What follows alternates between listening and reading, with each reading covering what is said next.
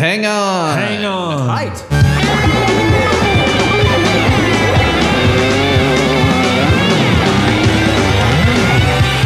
This might be a podcast. This might be a podcast. It might be Greg. It might be guest. And it might be Big Mass. Podcast popping in your ear. tmbg's everywhere. We can't be silent. We love They Might Be Giants. And what are we gonna do with those laptops? This might be a podcast. This might be a podcast. This might be a podcast. This might be a podcast. This might be a podcast. Welcome to This Might Be a Podcast, the song-by-song podcast about the greatest band of all time, They Might Be Giants. I'm your host, Greg Simpson, and I am here with Jake Fogelnest to talk about tmbg's version of A Horse with No Name from a couple live shows. Here we go.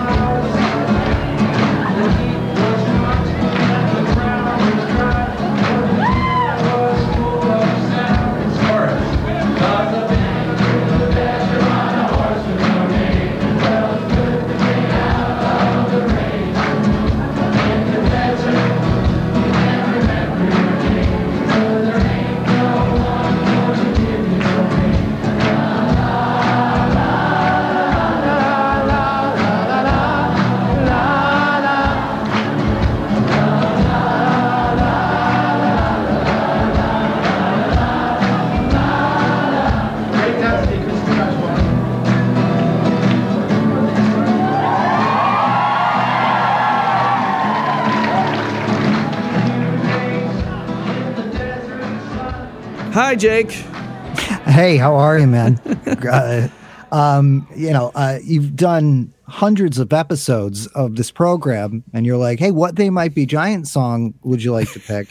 And I couldn't pick the They Might Be Giant song that was used for the theme song to my old MTV show, Minimum Wage, because somebody else had done it. So then I thought, well, how about the time that They Might Be Giants played a cover of America's A Horse with No Name at an Irving Plaza show that I went to in 1994? If you want to have me on the They Might Be Giants podcast, I already did the documentary. I've been in 2 documentaries about musical duos, the They Might Be Giants documentary and the Sparks documentary. So let's just go with their America cover. Well, yeah, I'll tell you that. I mean, my spreadsheet for selecting songs, I'm not sure if you even had looked at that or you're just like, let's do Horse with No Name. No, I looked at it. It. And I said, who are these people and why have they taken all of the songs? Yeah. Well, when you've got, the thing was when I started the podcast, yes, they do. But when I started the podcast and my pool of possible guests was smaller and like people I actually knew in, real life, I was like, yeah, I don't even pick like 4 songs or something. and then as it started to pick up, like, I think this is kind of a rare problem to have. I mean, even especially compared to the other podcasts I've had, that I'm never looking for guests. The problem is my guests are waiting too long. Like, I've had people where, I mean, most people wait a year or more on sitting on the spreadsheet after having reserved a song before they actually get to do the episode. So it's kind of nutty. They Might Be Giants will forever be producing new songs. So they will outlive us all. The spreadsheet will continue forever. Hoping that I mean, I'm just so happy that Flansburgh just like back on the road. Like he full on got hit by a car. It was horrible. It was like a horrifying thing. But they're like added dates in Australia, and I'm like, nothing will stop They Might Be Giants. It's amazing. I just talked to a gal in London who is going to 9 of the UK shows that are happening in the fall. Wow. And that was after she flew to New York City to go to 3 shows in January, not knowing that they were going to be coming. It just seemed like, she's like, well, I got to go, like COVID, car accident. Well, she's like, I got to go. And then, so now she's seeing them, 12 times in a calendar year. Lucky. I've only seen them 4 times total. That's the Midwest for you. They don't come through the Midwest that often? Well, it's either I got to go to Chicago or like not every tour gets an Indianapolis date, that's an hour for me. That's interesting. I know nothing about the. I just know They Might Be Giant. I don't know how many times I've seen They Might Be Giants. It's I think. My connection with them started. Not as early in their career, but early in my career, and which began very early. Began very early, yeah. I started a public access show using minimum wage as the theme song. Yeah, Squirt TV. Were they aware of it when you started? Or did you just start using it? The show was on for about a month, and 4 weeks of doing the show, and I would put a voicemail number on the bottom of the screen so that people could call up and leave voicemails, mostly people screaming profanities at me. And a month into me doing the public access show, I get a call from John Flansburgh saying, "Hey, this is John Flansburgh from They Might Be Giants. We're watching your show, and we dig it, and keep doing it." And then when it went to MTV, they gave us so Robin Goldwasser, John's wife, was like, "You got to see this kid." I had been on for 4 weeks, and you were 14 at the time. I was 14 years old, and it was like, hey, your favorite band in the world at 14 knows you exist. And then like by September, it was like, come be on the guest list. It was a surreal, bizarre experience. And they're wonderful people. They Might Be Giants people. They really are. It's a machine. They Might Be Giants is a machine. It keeps moving. They seem to be pretty... It's funny though, like part of the machine is like the IFC, like they do all this great stuff for fans. And so like the thing I've heard from people, they're like, well, they probably don't want to be in your thing because it's like, and I mean, I've said this before, it's like, it would be more like promotion for me than it would be for them. For them, I don't think they'd make any new fans because whoever's listening is already a They Might Be Giants fan. No, you gotta be pretty deep into the catalog to be dropping in on this. Right. But they do so much for fans, so why not for this fan? Well, and for the rest of the fans. That's true. Yeah, why not? My pitch is that I'm not going to ask all the interview questions that you've heard a bajillion times. Well, yes, which I can't imagine those guys. I wonder if they even do it. Like if they go to a town, if they have to like get up and do morning radio, and so they probably don't do that anymore. I don't know if they do that anymore, but they did do 20 different podcasts between the two of them when Book came out. Yeah, if they're on a promotional cycle, it's just. Did you listen to any of those though? Because they were mostly pretty painful, not because of the Johns. No, I don't listen to podcasts in general. No, I listen. I'd be on them. I'm pretty busy. I listened to a few to see if I could, glean any new information about stuff. But it was pretty much just the same stuff. Like, oh, so you did this dial-a-song thing. I'm like, oh my God. I'm like, all right, I'll click over to the next one and see if this has any information. I just think it's fascinating that They Might Be like I was in their documentary, which came out 20 years ago. 22 years ago or something. Yeah, the documentary, the definitive They Might Be Giants documentary came out 22 years ago. And then I went out of print. And now it's like they have another whole 22 years to go. Yep. They're still going. And Someone that needs to make a new one. No one's even written a book about them. There's a 33 and a third about Flood, but as you say, there's got to be a 33 and a third. But yeah, there's no definitive. Yeah, there should be a definitive They Might Be Giants book. I don't know. I mean, I'm putting in a lot of effort to, kind of collect and kind of distill the information of the band and, get to chat with a bunch of new people. But, what do I know? They don't. Maybe bitter. This is the book. No, but maybe this is the book though, because it goes song by song. Maybe you're the person. Maybe they're the last guests before you write the book that goes song by song. Because we have we know the story of of the Johns and how they met and everything, but like a song by song compendium. Yeah.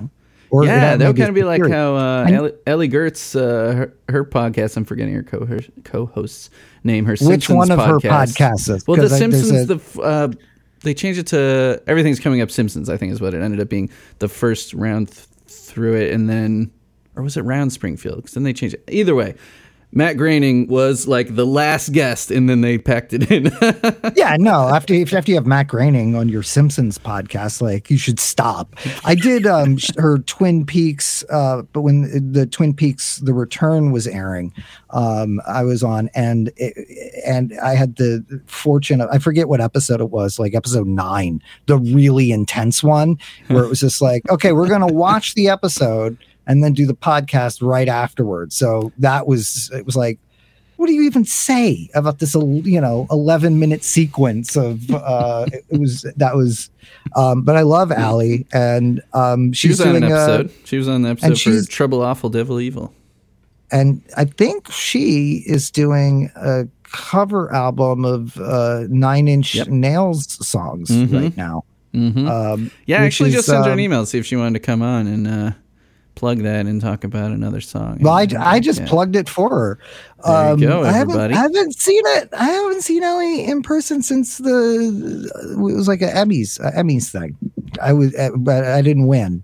Yeah, you're a prominent Emmys loser, from what I can tell. Yeah, I lost a couple. Of those, what were you up for? These Will Ferrell and Molly Shannon specials that we did. They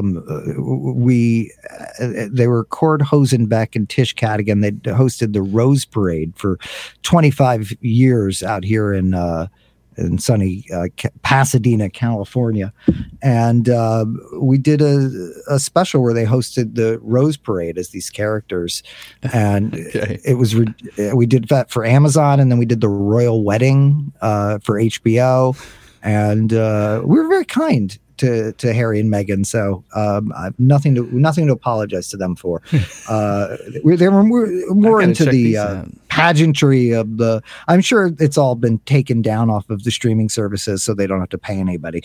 But at one point, a couple of years ago, And you've worked with Will Ferrell also. You did writing for the Ron Burgundy podcast, right? Yes, there's a Ron Burgundy podcast, and proud to be the 6th or 7th best person at writing for Ron Burgundy. It's funny. Just I feel like a lot of people listening to this would have heard people saying your words and not have known it. That's, I think, probably the great writers struggle. But for me, actually, because when Squirt TV was on, so I'm a little bit younger than you, and for one, it was on public access first, and I'm not in New York, and then it was on MTV, and my parents didn't spring for cable till I was out of the house. So I first knew you from the VH1 I Love the 80s, 90s, all of those. A lot of people, which so many people were on those shows. All those, I love the 70s, I love the 80s. A lot of people were on those shows. I cannot stress they were shot in a green on a green screen in a closet, and you just go in for like 90 minutes, and they'd be like, "Here's a Rubik's Cube," and I'm like, "Yeah, I remember the Rubik's Cube," and then that's it. And then they would just run them constantly. Yeah. And none of us got residuals or anything for it. It was like they were just constantly on. And then BuzzFeed so just one was paycheck, invented. and then they ran into here's your like, whatever, $300 or whatever, $500. Man. Maybe they gave Michael Ian Black 1,000. And then they ran them constantly, but then BuzzFeed was invented and those shows became obsolete. And I'm glad because I don't need to see myself from 2004 talking about Kesha. That was the funniest when they did I Love the New Millennium. And I was like, I don't know if I saw those. Well, they did. That was like, you guys are going to not wait until the decade's over. It was like 2007 or 2008. And they were like, no, we're going to do like I Love the 2000s. And I was just like, it's not over yet. They knew they had to cash in before it, went stale. Yeah. We love those though. Yeah. Me and my wife, when we were newly married and moved to Bloomington, didn't have a whole lot of friends. We would watch like in the morning, we'd flip between all the dumbest stuff like Pimp My Ride. And then we'd watch like Best Week Ever. Were you ever on Best Week Ever? Yeah, no, I was on Best Week Ever. I wrote for Best Week Ever, and then I left Best Week Ever to do a pilot, another MTV show that was a pilot that no one ever saw, but I was very happy to make. And that was like 2004. And what was it? And Best Week Ever was like, again, a green room, and just people were like, I don't remember. As my wife said the other day, she's like, "Is Paul Scheer a famous person?" And I'm like, "I guess so. Yeah, he is. He was a famous, but yeah, it would be like me and like Doug Benson, like sitting in a office at 1633 Broadway in New York, which used to be like, where they would make decisions about marketing Rosemary's Baby, once a grand building, and then it just like, no, it's a couple of kids in a closet talking about what, what's going on this week with Paris Hilton. And we didn't care about any of the news. It was just the hilarious stuff that all you guys said. And it really did introduce us to a whole slew of other comics. I mean, we already knew. Yeah. I mean, we already knew the whole, Stella Wet Hot crew, and we were already huge fans of them, so seeing any of them pop up was great. But Paul F. Tompkins, Doug Benson, all these people we ended up like going to see live and stuff because of following up on other things they made after that. I mean, for spending 90 minutes or whatever to do an episode or whatever, I think probably it was a pretty good decision for all pre-Twitter thing, as Twitter is sort of dying and winding out, that was an introduction for so many people. I don't care. It's very interesting where people will be like, "Oh, I know you because you wrote that episode of Marvel's Runaways," and I'm like, "How do you know that?" Or oh, I know you from VH1, or I know you from Wet Hot American Summer. It's been or I know you since you were a teenager. It's a strange career, but it seems to be working out, I guess. Yeah. So I was actually thinking not that long ago that I should rewatch the newer Wet Hot American Summers, because we just, man, there are some epic pictures of me and my friends from I think 2004 or 5 Halloween group costume. I was Coop. And I was a little thinner then. I even did I did a costume change. I had the like baseball shirt with the blue sleeves and chucks and tight jeans or whatever, and then I changed into the exercise montage outfit with the belly shirt and short shorts and tube socks. How did you get to know those guys? Because it's like, fucking love so it's really interesting. Like David Wayne is the first person that I ever sent an email to.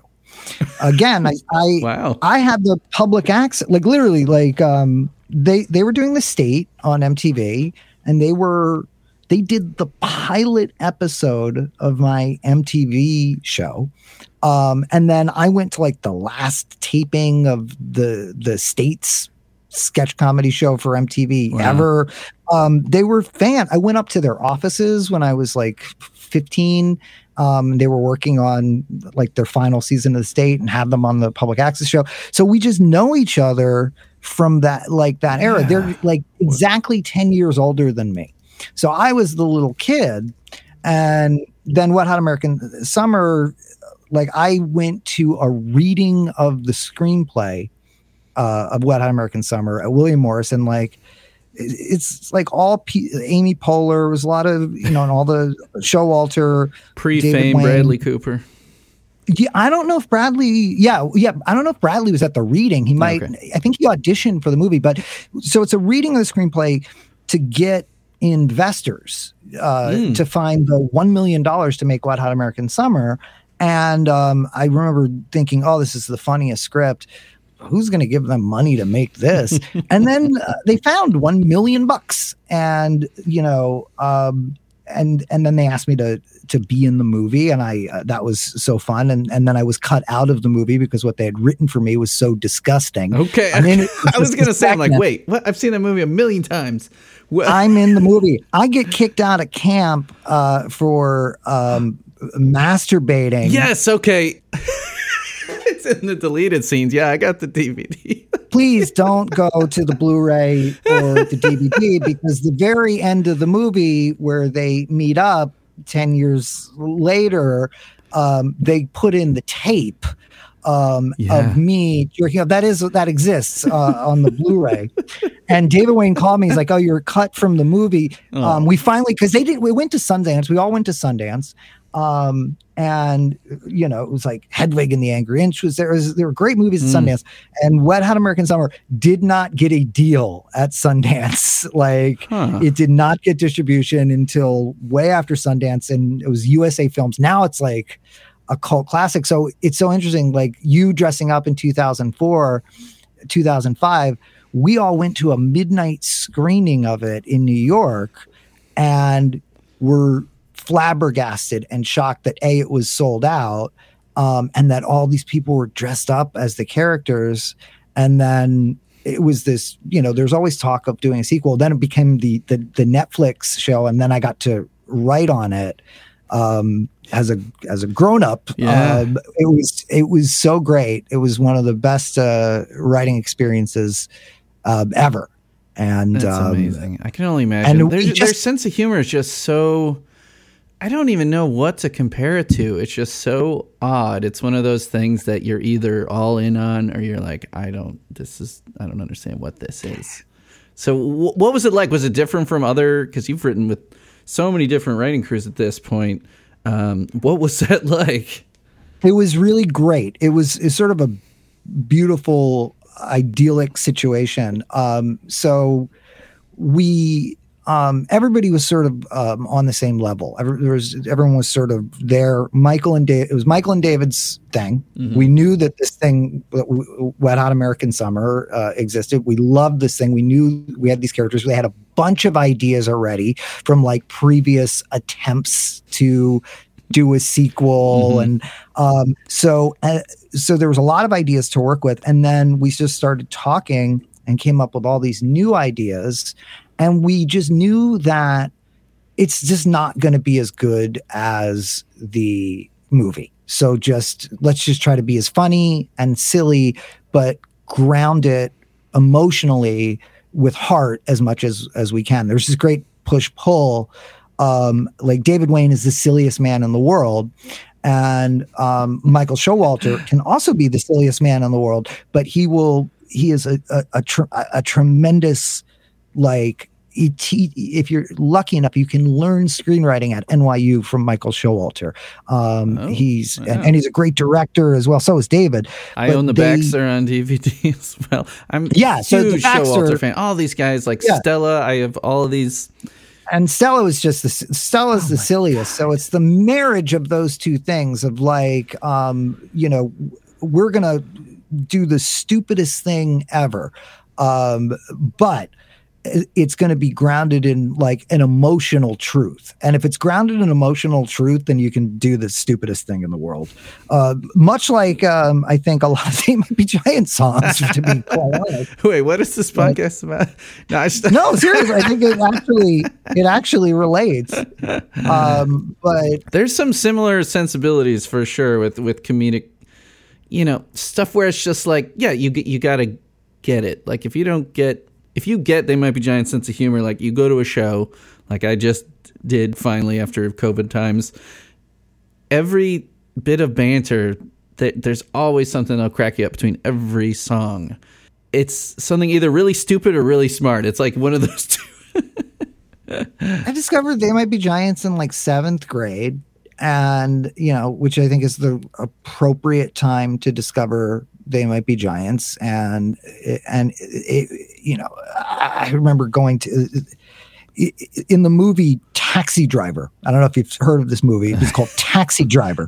Yep. Great movie starring Robert De Niro, where Jodie Foster gets into a cab for the first time, the Variety Theater. This is a porno place, but at the end of its days, before they tore it down or whatever, They Might Be Giants played concerts there. Oh man! So the first time I saw They Might Be Giants was it was called the Variety Arts Theater. Porno theater. It was an old porno theater. It was obviously an old movie theater that became a porno theater that became a concert venue, which is now probably a CBS.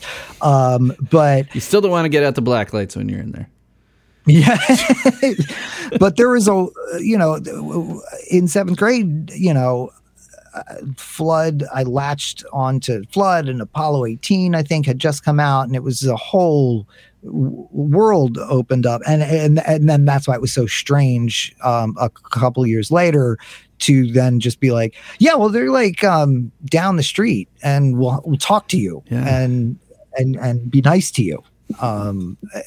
It's a pretty magical experience, and I could see why some people would want to punch me in the face. It's like, why you of all people? I'm like, I don't know. I was just there. I was there at this particular time in New York City. And I think there's always a particular time in New York City, but I was in New York City at a particular time. And it was sort of like, John Henry's coming out, The State leaving MTV. I'm going to MTV. And then the Upright Citizens Brigade came to town, and everything goes off from there. Yeah. And now it's that rolls into Best Week Ever, and then Netflix becomes a thing, and then Wet Hot American Summer's hot IP. Yeah, that's again, this is something where I think people need to look up your IMDb or whatever and just be like, oh, okay, yeah, because there's just so many things. I mean, we were when Hulu first started making original shows and stuff, Difficult People, I feel like, was one of the first ones. And me and my wife really liked that show. We were really big fans of Billy Eichner, especially in Billy on the Street. And you did stuff with both of those projects. Both of those programs. I remember, getting a text from Klausner, and she asked, like, is Hulu television? And I was like, yes. It is television. Nobody else is going to give you money to do this fucking show. So just you'd be happy and take it. And day one, it was just her and me in a room. Like the showrunner hadn't even been assigned yet. And it was like, okay, let's start writing this incredibly mean television show, which I'm glad to hear somebody in the Midwest watch, because I thought only people in New York and Los Angeles watch Difficult People. That is fantastic. Oh no, it's great. As someone who hates most other people now.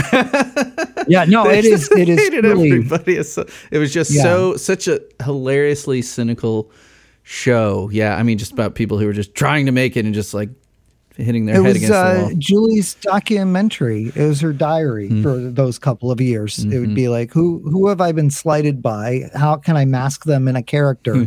And just like any songwriter would do. Yeah, exactly. Yeah. but I was I thought 3 seasons was good for Difficult People. I wrote on all 3 seasons. And and then it was like, yeah, let's not do this anymore. We're getting. I'm very proud though. In every script, I don't know if in every episode, but I know in every script there was a joke at Kevin Spacey's expense. Oh, There was a Kevin Spacey. And this was before all the shit came out. Oh yeah. There was a joke about Kevin Spacey in every episode of Difficult People, in every script, and I don't know if it landed in each episode, but I would say 7 out of 10 of each season. And one thing I'm seeing on the list here that I haven't seen is Corporate. I didn't watch that. Nobody saw that. That was a Comedy Central. They thought that was a show. It was created by Jake Weissman, Matt Ingebretson, and Pat Bishop. And it's a very cynical, dark comedy about the corporate world that the late, great Lance Reddick, Crush, Lance Reddick was in. And just a couple of guys created a show, and Comedy Central really thought, oh, this is going to be the next Workaholics. And I was like, oh, this is a very dark, cynical show. And I started to get nervous because they were buying these big billboards and stuff. Yeah. And I said to the beginning, I said, here's the plan. Let's do 3 seasons of this show. Best case scenario, you do 3 seasons of it and then get the hell out of Comedy Central. I'll go work on like a Marvel thing or something and like make a bunch of money. You guys keep doing this and then you'll do another show. And that's exactly what happened. Is there's 3 seasons of it. I think it's on HBO Max. Okay, great. I think it is. Seems like most Comedy Central stuff, they like to cancel it and then make it disappear. Yeah, no, this, I think Corporate is... maybe it's on Paramount Plus, whatever. I think it's Paramount Plus. It's a Viacom owned property. Okay. But that was great. That was my first time running a show, and it's very, very funny. It's very, very funny. I'm sure I would like dark workplace comedy. Yeah. It is available. I will. On one of them streaming right now. They might take it down. Yeah, it's one of those things where, Costello. I mean, when that was on, it was still the DVD era, and I bought it as soon as it was available. But then, my wife's like, well, like kids were coming along and stuff like this. Like, well, maybe we should, pare down the CD collection or the DVDs or whatever. And I'm like, no. And so, but a lot of the DVDs did end up in. Some of them we got rid of, but most of them are just in the basement just in case. But then there's ones where on occasion where I'll be like, this isn't on streaming. This isn't on streaming. Okay. So I got the crucial collection, still. Yeah. I have, you gotta keep those things because the stuff goes out of print or it disappears. And then, and the next thing you know, something's worth like, $150 on eBay, just to get a DVD of Suspiria. It doesn't make any sense. But. And I got Gigantic on DVD. I've got Direct from Brooklyn on VHS. So I don't have the commentary on the music videos. I know they did when they put out the DVD, but you know what I have? I think I have behind me somewhere is I have the 8-inch, the smaller Laserdisc size of They Might Be Giants music videos. I have I don't have a Laserdisc player anymore, but it's it's like 4 or 5 They Might Be Giants music videos on Laserdisc. I feel like I heard one guest talking about this before, but man, that's a rare bit of merchandise. Yeah, I wonder what that's going for on Discogs. One fun thing that I've gotten over the past year is, you remember mini 3-inch CDs? Yes, not like the mini. There's a whole other product, mini discs, like mini disc, but just the mini CDs. Mini disc, I loved. Yeah, I got, but the mini 3-inch CD. Mm-hmm. Yeah, I've got the Don't Let's Start EP on that, and I've got the They'll Need a Crane EP. I still need to get the Hotel Detective one, but I still have the big CD player with the 5-disc rotation, and it's got the main thing for the CD, but it's got the smaller. It's got the smaller one. Yeah.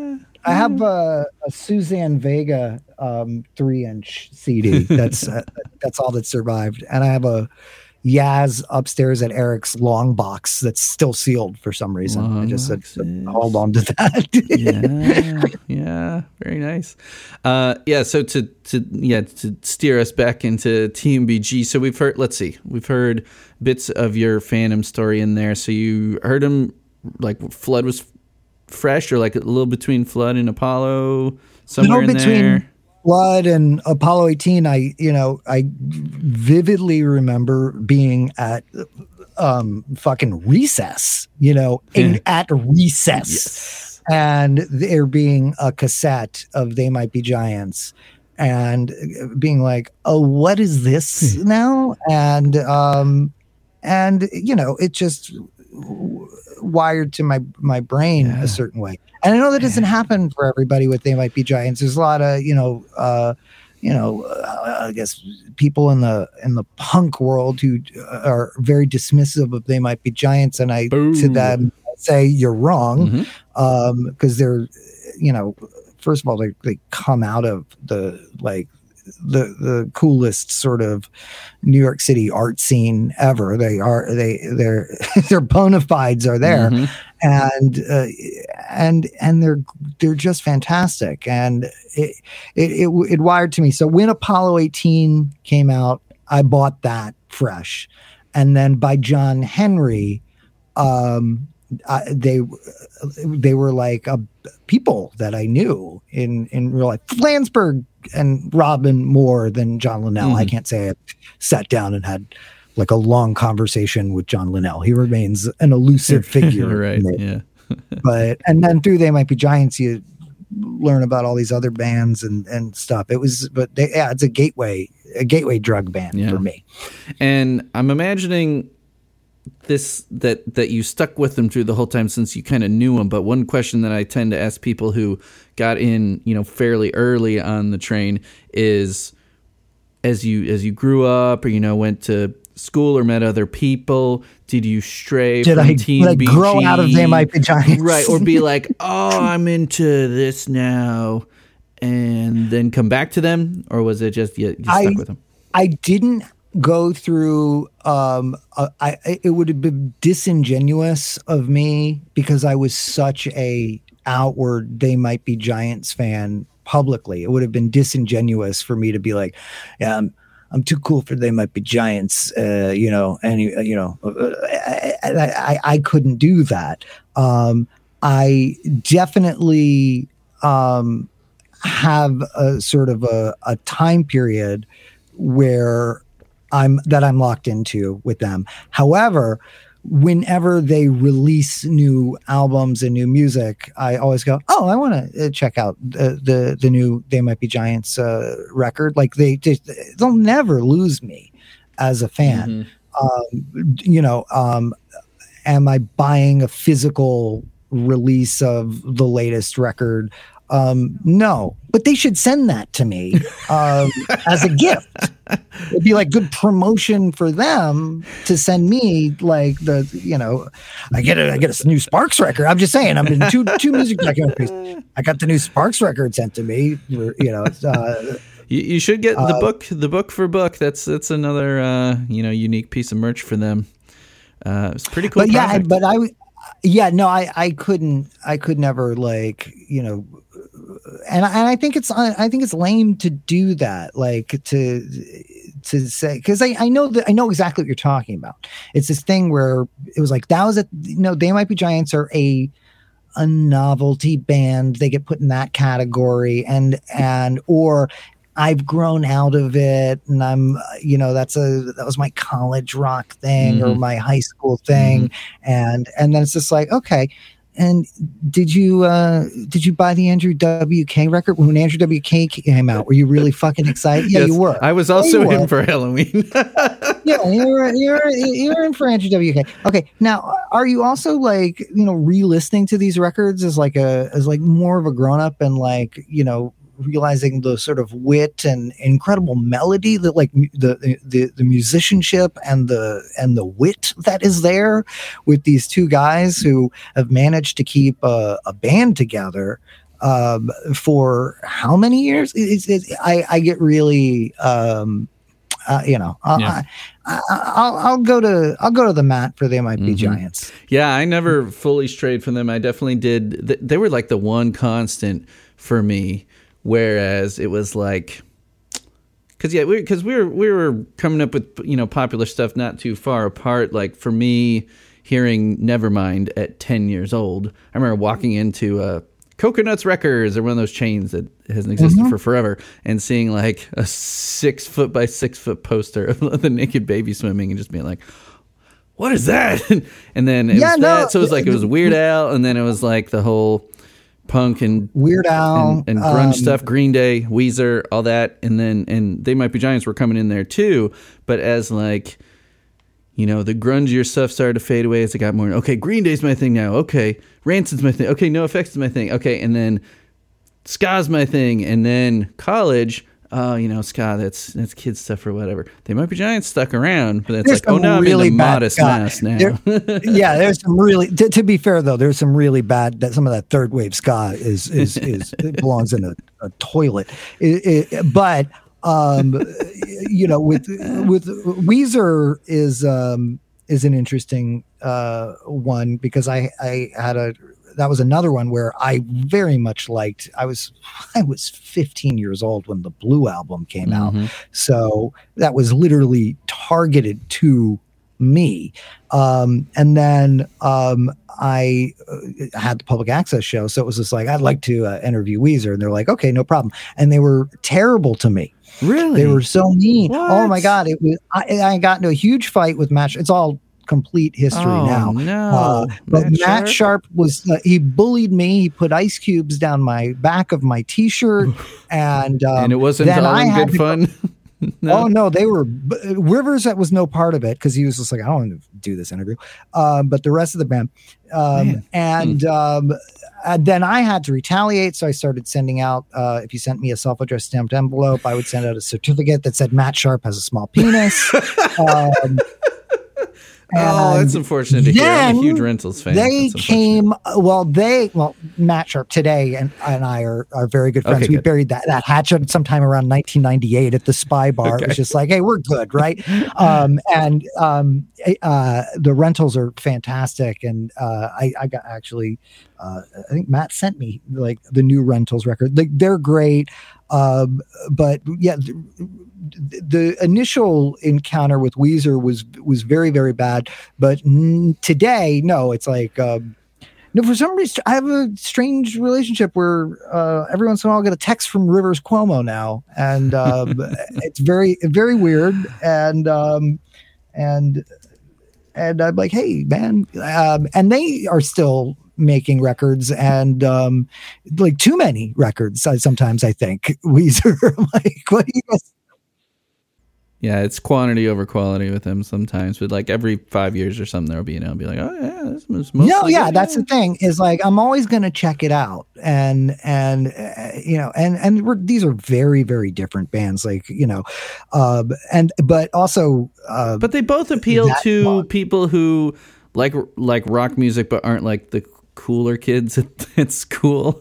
You know, Weezer and They Might Be Giants, right? I think there's a shared there's a certain breed of and I think They Might Be Giants have a wildly diverse fan base, and so does Weezer. Mm-hmm. But I think that if you go to a They Might Be Giants show, there's an undercurrent of guys our age with some facial hair, and it's and the cool thing is that hopefully most of them have evolved, but at least in some of them are like, oh, that's the nice guy, and then we find out later that they have terrible DMs, like something.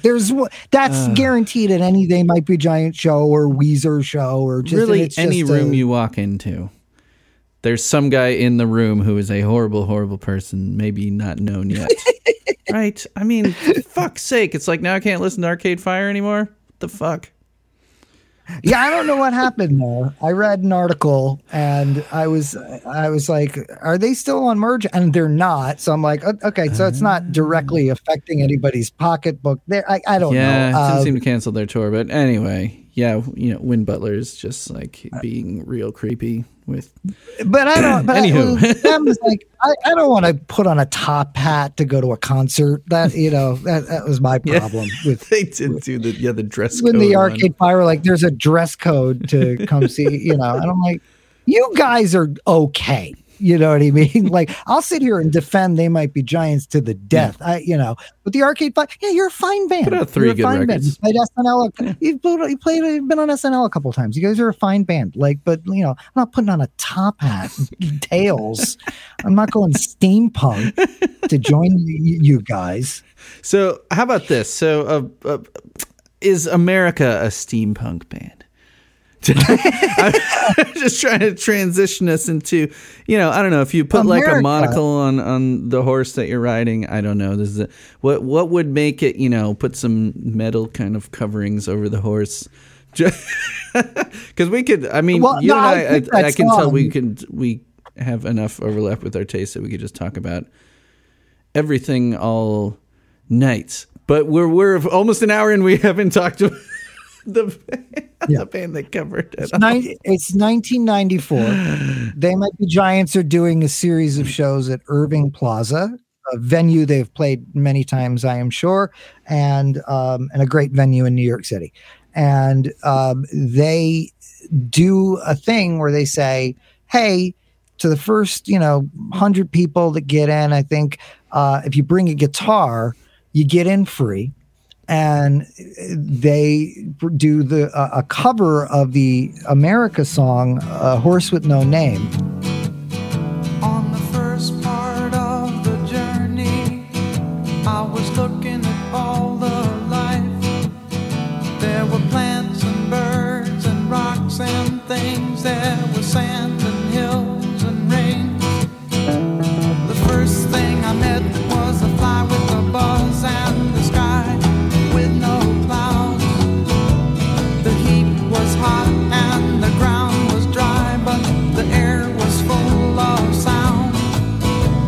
I've been through the desert on a horse with no name. It felt good to be out of the rain. In the desert, you can remember your name, because there ain't no one for to give you no pain.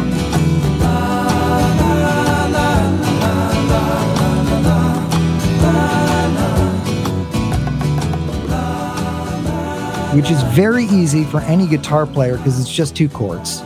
So they teach the chords on stage. And I just remember being at the show with like everybody up on the upper floor of Irving Plaza with guitars.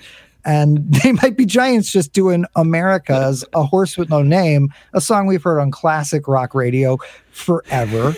From a band that it's not a bad song. It's just sort of a song that's there. It was very funny for They Might Be Giants to be covering it. And I think that so part of the charm of it was that it is 2 easy chords and we all know this song and we can have this moment together. And it's just a memory that has stuck with me forever. Yeah, so I got some questions about that too, being that someone that was there. Now, I also should mention too that it was played. They played it 3 times, and we'll talk especially about this second one. Is the specific one we're talking about because it was released on the fan compilation Stump Box covers compilation. This was all news to me. I was just like, there you go. I'm glad I could key in a couple of little tidbits here, but they did play it in '92 at Iguanas in Tijuana, Mexico. Now, Now this one, there's not much known about this show. I do not believe this involved the Million Guitar March or whatever. This, I think this is maybe what they were just them with a drum track. Like, well, this was part of Stump the Band, which is why Stump Box is the name of this show. The only thing, so it says 0 Wikians attended the show according to the wiki, but it is known that Freddie Johnston opened. And the set list, which says incomplete, is very incomplete. It says Stump the Band and then A Horse with No Name. That's all we got. So Stump the Band, being that 200 and what episode is this going to be? 223 or something like that. This is the first like Stump Box only episode of the show.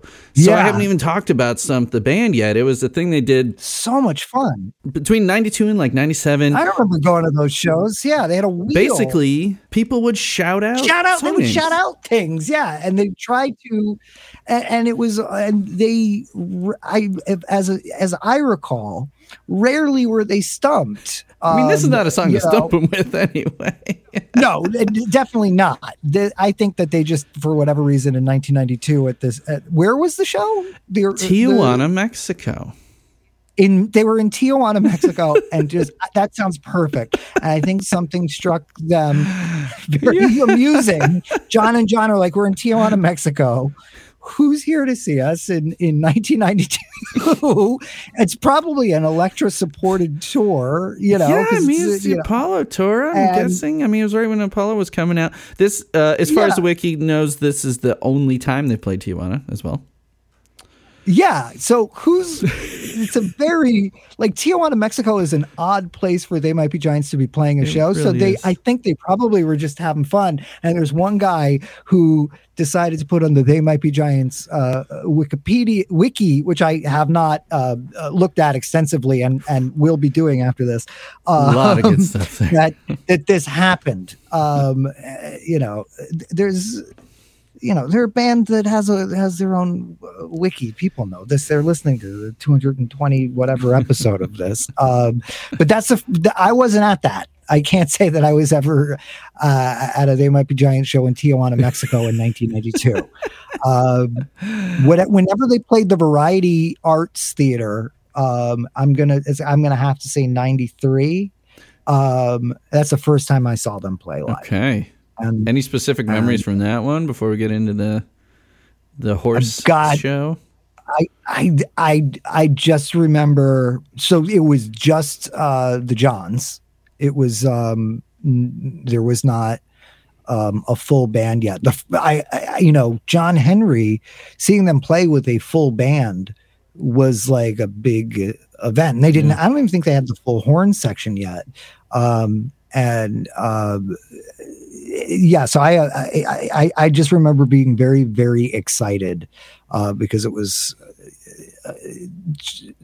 bought ticket, got T-shirt, like concert I went to in New York City. And then the 1994 hold on here, 93. I'm going to try to see if I can drag up a set list for that first show for you, just see if I can dig up any more memories here. Whatever, so 93, whatever it was perfect. Okay, let's see.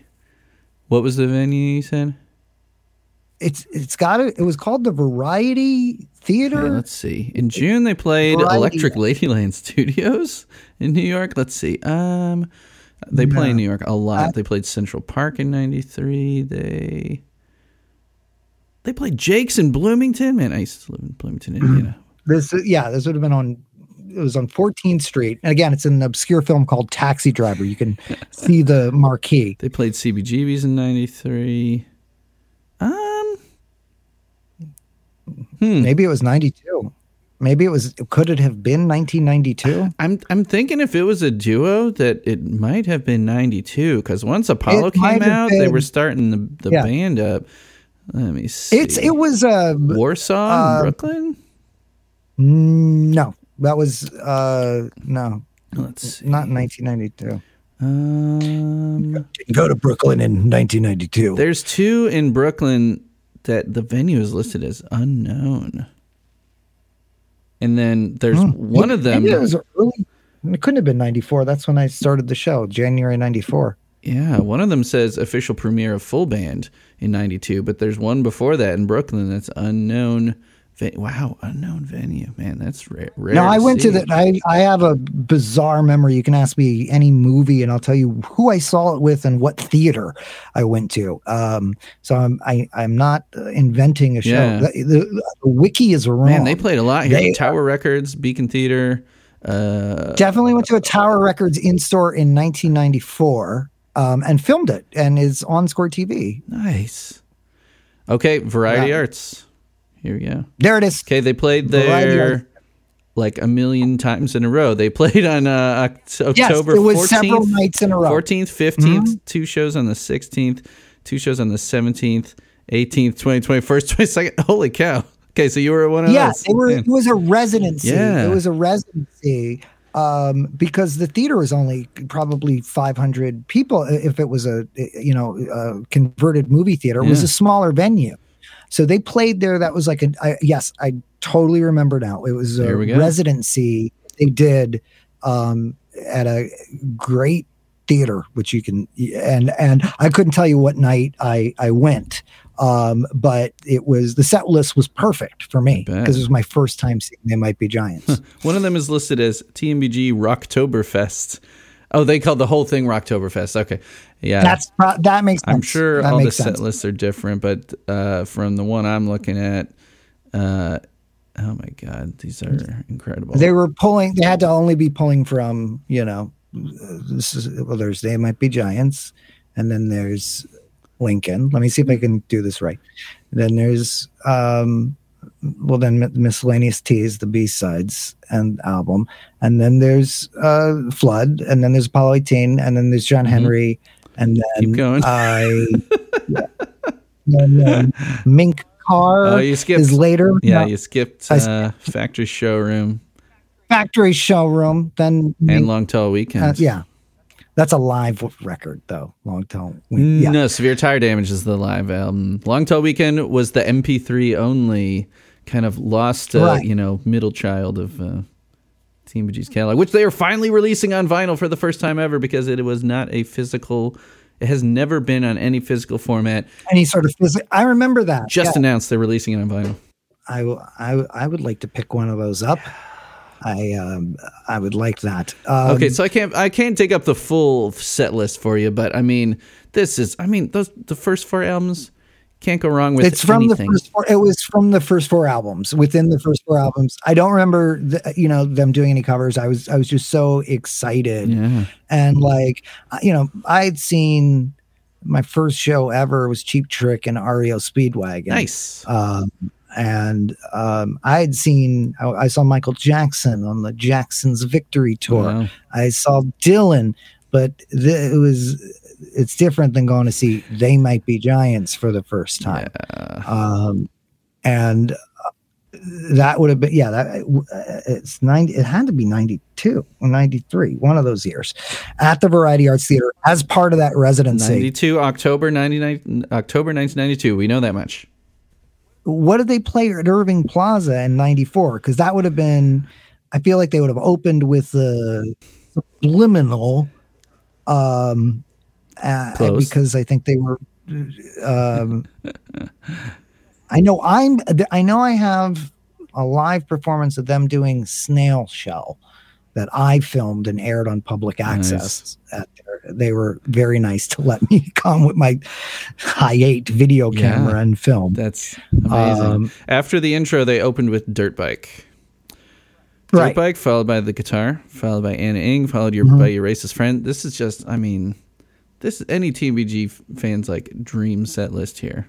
Not that we would not want all the new stuff here, but this is like a greatest hits right here. This is crazy.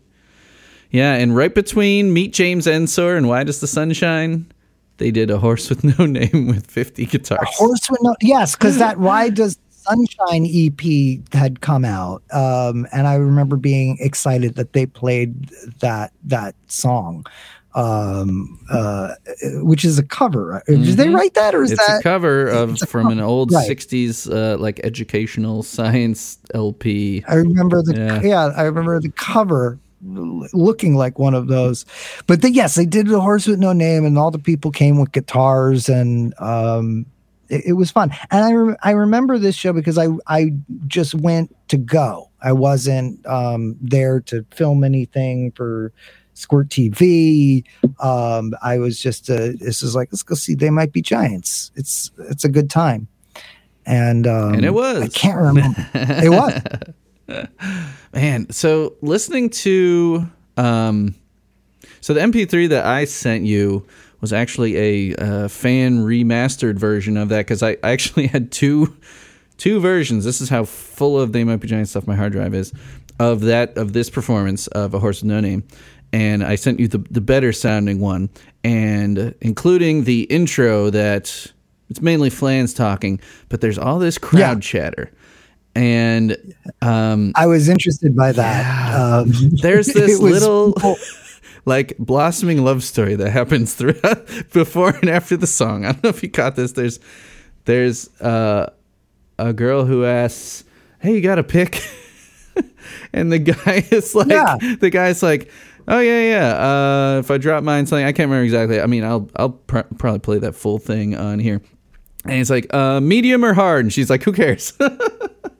It's very. All right, here we are coming up on the horse with no name portion of the show.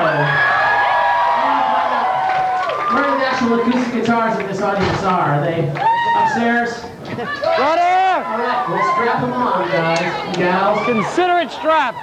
This song has got 2 chords, which Mr. Sid Gilbert is going to show you now.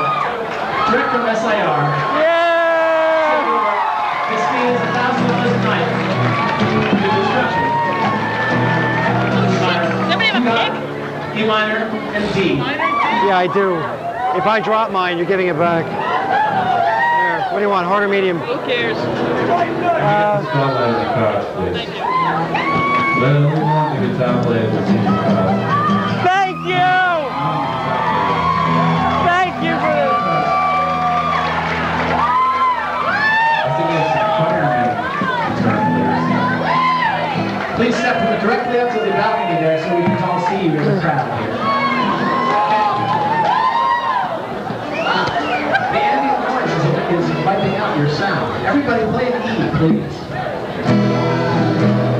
That's E minor. Oh! No, an E.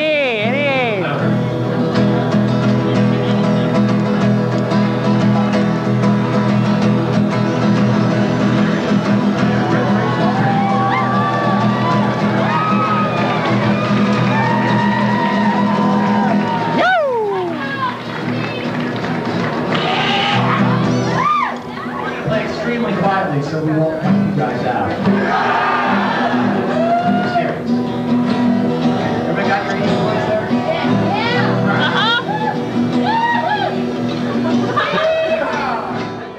I also was really like that was from a time where you can. It's not like you put your phone in your pocket. Like somebody brought a tape recorder into Irving Plaza, which I don't know how they did that.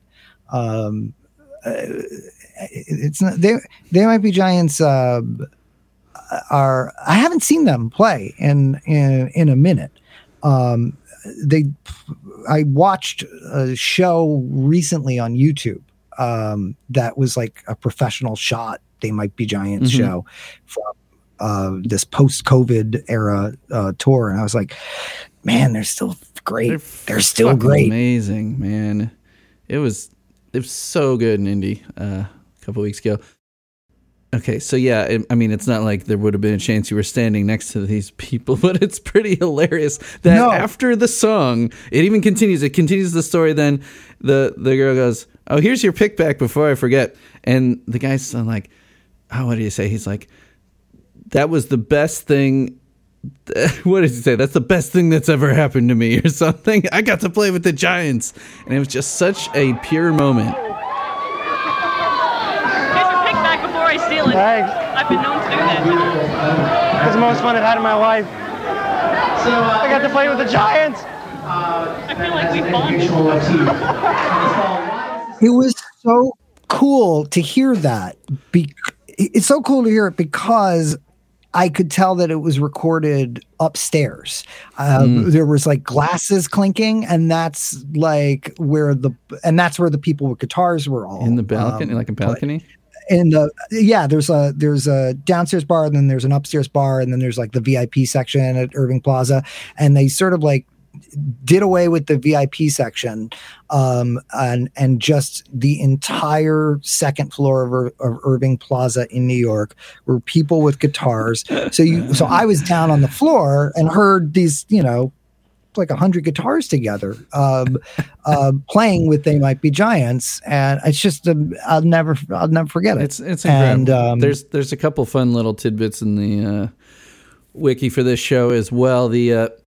So there's fans can even write reviews of this. You'll go down a real rabbit hole with tmbw.net, and then if you really want to get into some live stuff, museumofidiots.com is a fan site that collects bootleg tapes and stuff all the way back to like 87 and stuff. It's incredible. So I'm assuming the Johns are taking a Grateful Dead Fitch approach about the bootlegs and stuff. And I think that's they cool. Encourage it now. And I like this. I bet. I think, they're a band with a fan base that's like, it's not like anybody's monetizing it or anything. Mm-mm. It's sort of cool. Fan community thing, and like this is if there ever was a world where They Might Be Giants was playing in a stadium, it'd be cool to see the tapers section, with people with the big mics set right. up, because I bet they have some good mics. They Might Be Giants fans, like they got some sure SM 57s for sure. Yeah, and I mean even those Zoom recorders, which Zoom now everyone knows that is the video call service, but Zoom recorders for like field recording people and all. Yeah, mm-hmm. Yeah. So no, it got a lot better. It got a lot better than the audio you've heard on this podcast. But it was from '94. What do you want? So this was Halloween night, by the way, if you had forgotten that. And I did forget. Yeah, there was a fan quote that was in, it looks like New York Magazine. It says, 50 acoustic guitarists covering an infuriatingly haunting song by 70s icons America. And then Flansburgh said, since it's Halloween, we thought, what's scarier than A Horse with No Name? It is an eerie, like when you think about America in terms of other songs in their catalog, like, Ventura Highway or A Horse with No Name is the scariest. It's in a minor key, I think. So that adds to the, it is eerie. That encompasses They Might Be Giants for me, is like the scariest thing you could do on Halloween in New York City is invite 50 people in for free with acoustic guitars and allow them to play a cover of America's Horse with No Name with you. That is a terrifying thought. Yeah. And there's a write-up in CMJ as well, College Music Journal. I don't know if you check this out, but it's pretty hilarious. It's pretty hilarious. What did were CMJ being kind or snarky at that time? It fairly kind. I mean, it's the very first thing. This is an educational song, John Flansburgh yells, and an audience full of costume geeks goes wild. It's Halloween night, the final night of They Might Be Giants' 4-night run at Irving Plaza. And they just kept doing that. But then, we skipped down to the Horse with No Name say, okay, more to the point, the Giants have learned to make excesses work for them by treating them with the silliness they deserve. The centerpiece of tonight's performance is an army of 50 acoustic guitarists, most of them in Halloween costumes, playing America's 2-chord classic, Horse with No Name. It's a dorky idea, but it's still pretty hilarious in practice. I think that was part of it. Am I remembering now? I think you had to be in a costume as well to get and have a guitar and a costume. I don't know if I wasn't wearing a Halloween costume. Definitely not. Probably because I would be like, what are you going for as Halloween? Someone who listens to Pavement. Like that would probably be my answer at that time. You were at the age then where it was like in between, being young enough for it to be cool and being old enough for it to be fun again. Yeah, exactly. So I was just like, I'm a Pavement fan. Like that would have been my snappy answer. It was. I think it's right. Like it's the show that stands out to me the most. And I mean, I've seen They Might Be Giants. I've seen them many, many times. I did see them in Brooklyn at one point. And then I feel like they played at like a Stella show, like or something. We did something. Maybe it was a Wet Hot American Summer thing. I don't know. Doesn't seem out of the question. There was something. It was in Brooklyn. And I remember seeing Flansburgh there and Robin and I remember we were all together in Brooklyn, and I think it was a State type thing or Stella type thing, maybe an anniversary show. it had to do with Wet Hot American Summer because I remember I did something that night. I did a bit. I think it was a Wet Hot American Summer anniversary thing. So, are you an America fan? I mean, sure. It's like there. You know, I don't think I've dived too deep into the America catalog. Me neither. I like Sister Golden Hair. I've a very fond memory. I did there's a gentleman named Jerry Minor, who's great comedian. He was on SNL for one season. He was on Mr. Show. He did like every Second City stage. Jerry Minor, I co-directed a show with my friend Tom Giannis, like in the early 2000s, called Jerry Minor's a Black Man, and he had this amazing story set to the tune of Sister Golden Hair by America, about a time that he experienced racism, and just hearing why he cannot listen to the song Sister Golden Hair because somebody shouted an epitaph at him, and I think the word they said, wow, while Sister Golden Hair was blasting out of the back of a truck. Now that's not America's fault. That's not their fault, but I think it was a certain time, it was probably the early 80s. Somebody in a truck was still listening to America. And the weird thing about America is they're British. Well, it's kind of a weird gray area because it sounds like they were born, in the UK, but from American parents that were there in the Air Force. Yeah, they're military brats, right? That's the deal with them.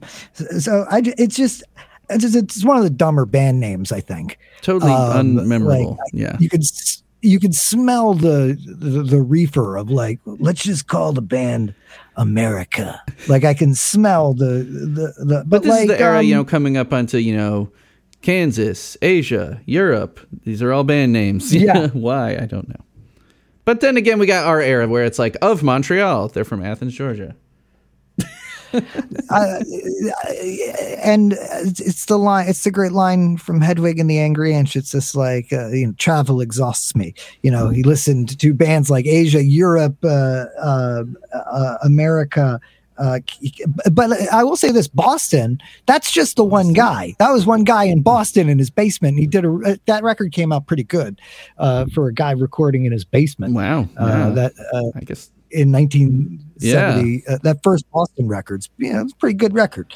But America, I thought it was a funny choice for They Might Be Giants. I know the hits, I don't have a great, I got nothing against them.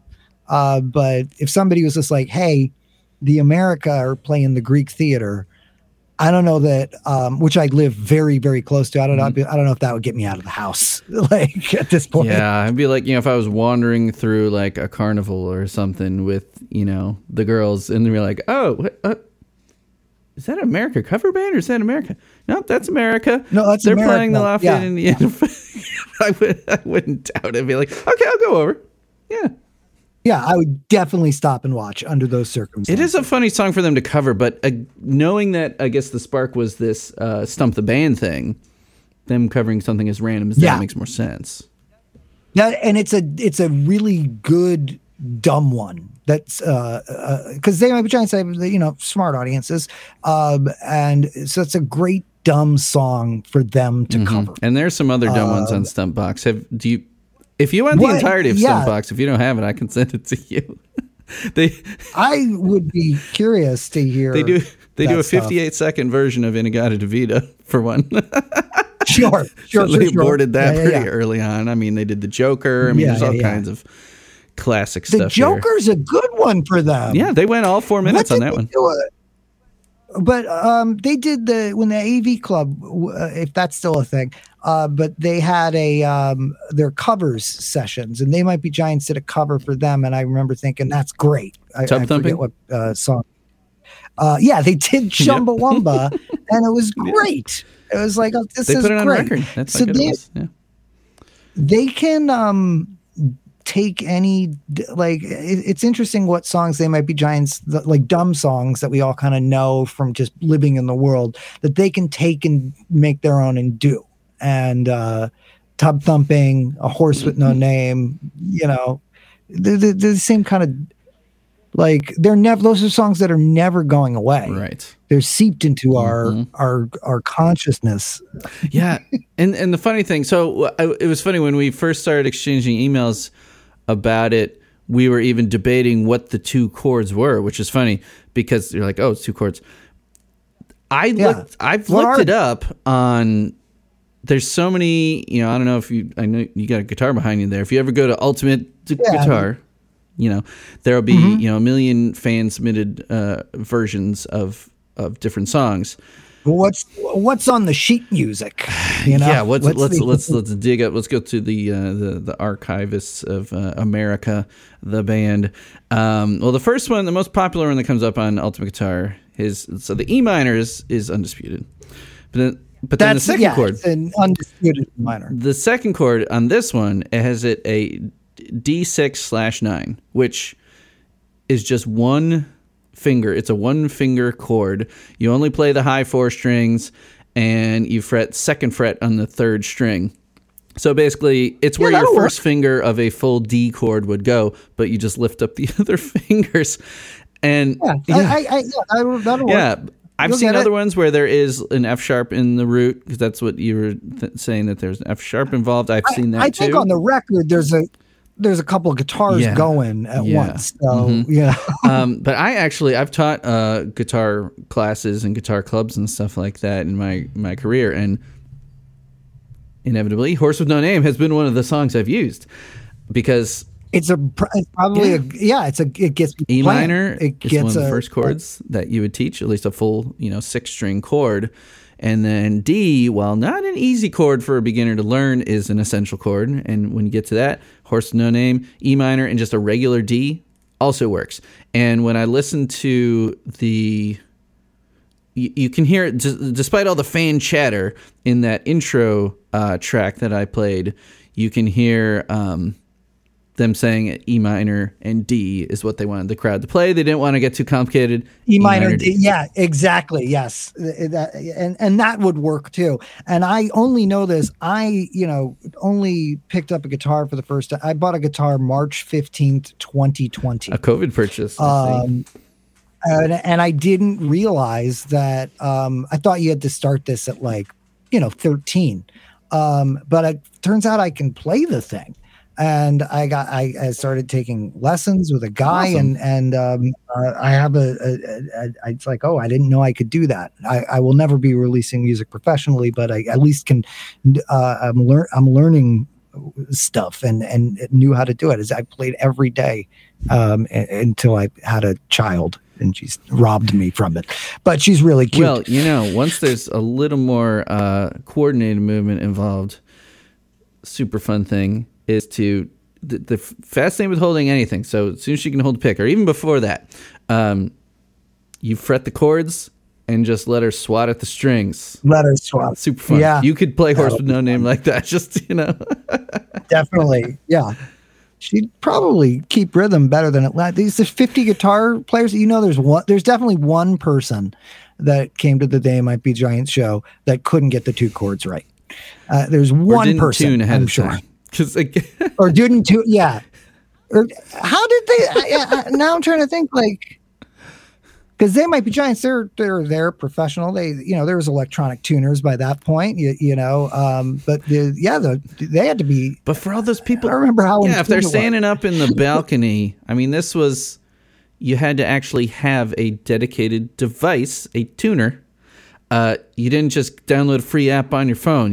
Now it's super easy to just be like, okay, let me tune up. Oh, I got my metronome, got all this. You had to have a tuner. Yeah. So, I mean, there's definitely some people standing close to the recording device on this that are kind of out of tune. But if they just lug their guitar in, the venue gets a little warm, Exactly. Yeah. And who knows? Not. I don't think everybody up there was playing a Martin. From the 1960s Martin or something. It was.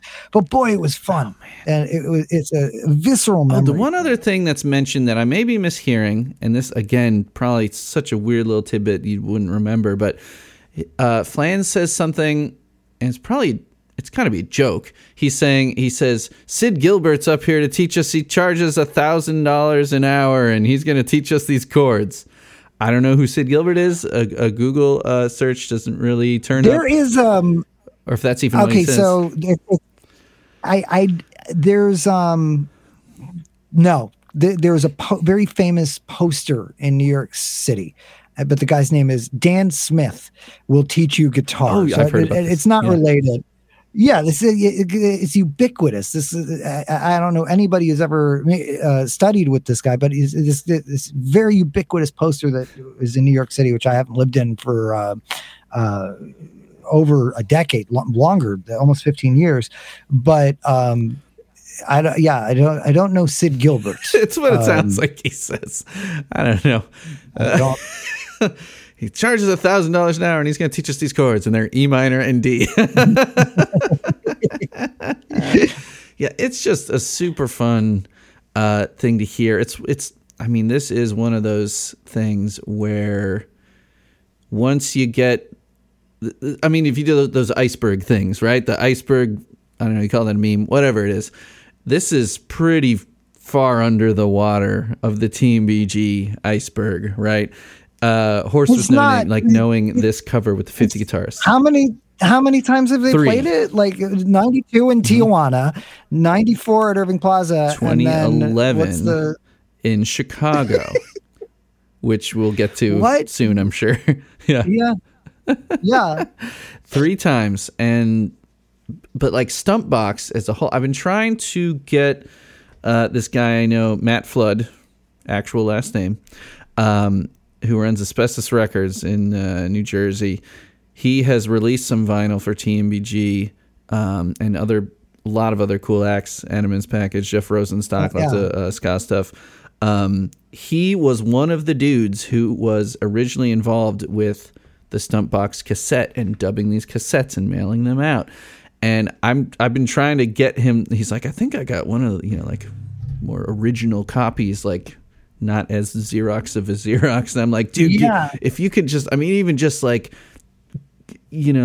print out, just copy the J card and just, it's not official. It's a bootleg. Just like print me that out or send me a file of a scan of that and I'll just make my own Stumpbox cassette. I'm like, man, Stumpbox is pretty far into the, down into the iceberg there. But yeah, if you're interested in the rest of that, I can definitely zip it up and send it to you. I'd be curious for sure. Yeah, it's definitely not. They'll need a crane. It's, they didn't make a music video for this one, which is, by the way, also not like the for listeners to this podcast, that's probably like a top hit. But that's it was a weird choice. I was just like, one time they did this, and you tell me, no, actually 3 times they did it. Yep. I was trying to think of other songs that might have been cooler 2-chord songs for them to do. And how hilarious would it have been for them to do Heroin by Velvet Underground? Oh, my God. As a band that's notably, fairly drug-free, hearing a crowd do a 7-minute song. But I'm gonna try for the kingdom if I can, 'cause it makes me feel like I'm a man when I put a spike into my vein. And I tell you, things aren't quite the same when I'm rushing on my run, and I feel just like Jesus' son. And I guess that I just don't know, and I guess that I just don't know. I would literally love to hear. No, literally, that's like my dream. Just for just picture this. This would never happen, but picture this. My dream. They Might Be Giants. John Flansburgh, John Linnell. They come out. They do a show, and they do a Hostile show, like Lou Reed's "Take No Prisoners" album, and they cover Heroin, right? And they're just talking through all the songs, and they just like being insulting, just completely antithetical to their personalities and the fandom. I would love to like hear that, like that would be amazing. And hearing them do Heroin, that'd be great. The other one that came to mind was Roadrunner by Modern Lovers, which does have a third chord at the very end. The second to last chord has a third chord, but still. Right. 1, 2, 3, 4, 5, 6. Run, runner, run, runner. Going faster miles an hour. Gonna drive fast and stop and shop with the radio on. I'm in love with Massachusetts and the neon when it's cold outside.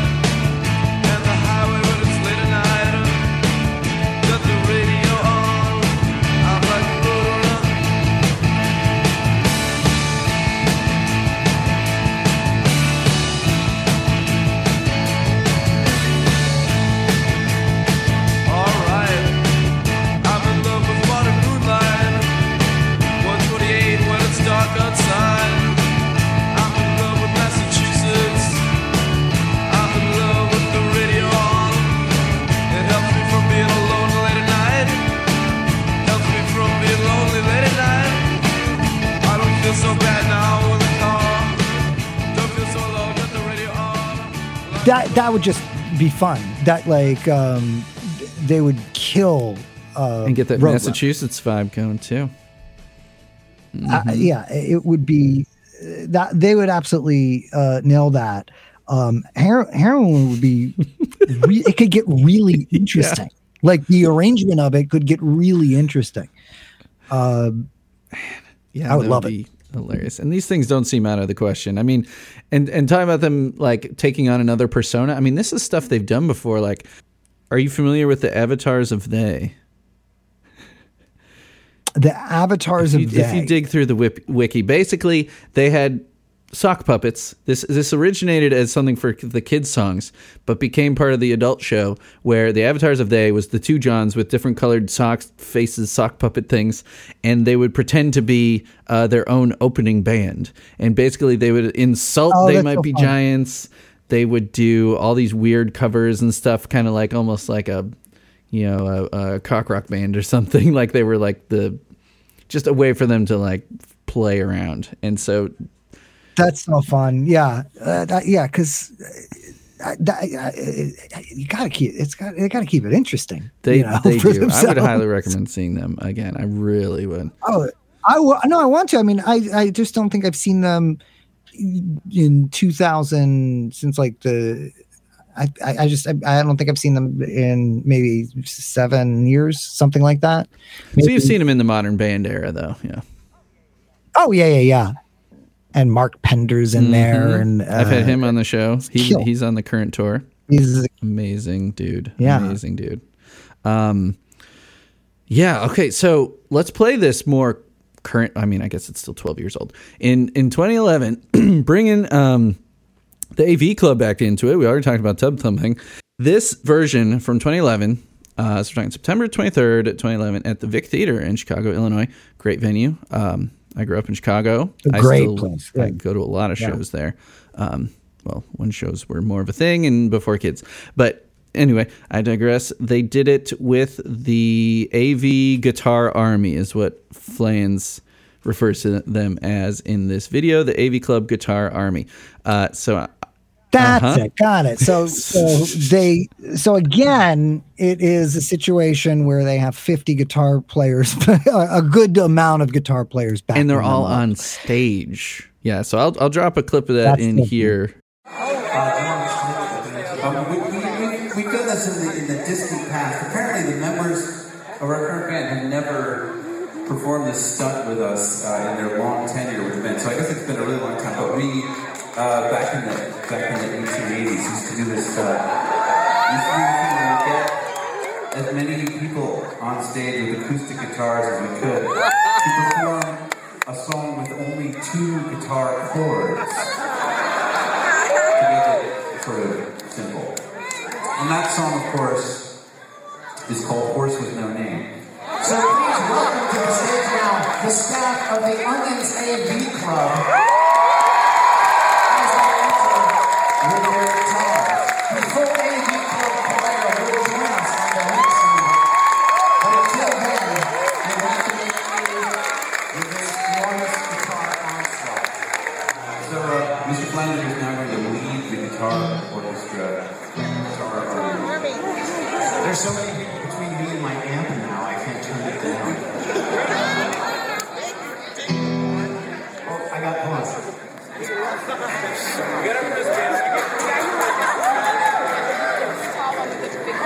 You guys all comfortable? I like that nobody's like rushing to be in front, you know, like just hogging the limelight thing. If everyone who has a smartphone could just film the next 7 minutes, that would mean a lot to us. Now, what's the tempo? Marty, what's the tempo?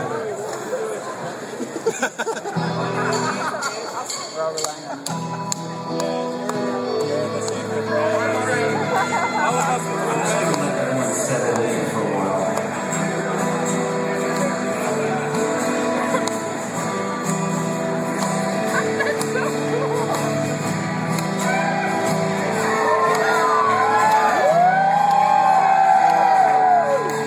On the first part of the journey, all the life, there were plants and birds and rocks and things. There was sand and hills and rings. First thing I met was a fly with a buzz and a sky with no clouds. The heat was hot and the ground was dry. The air was full of sound.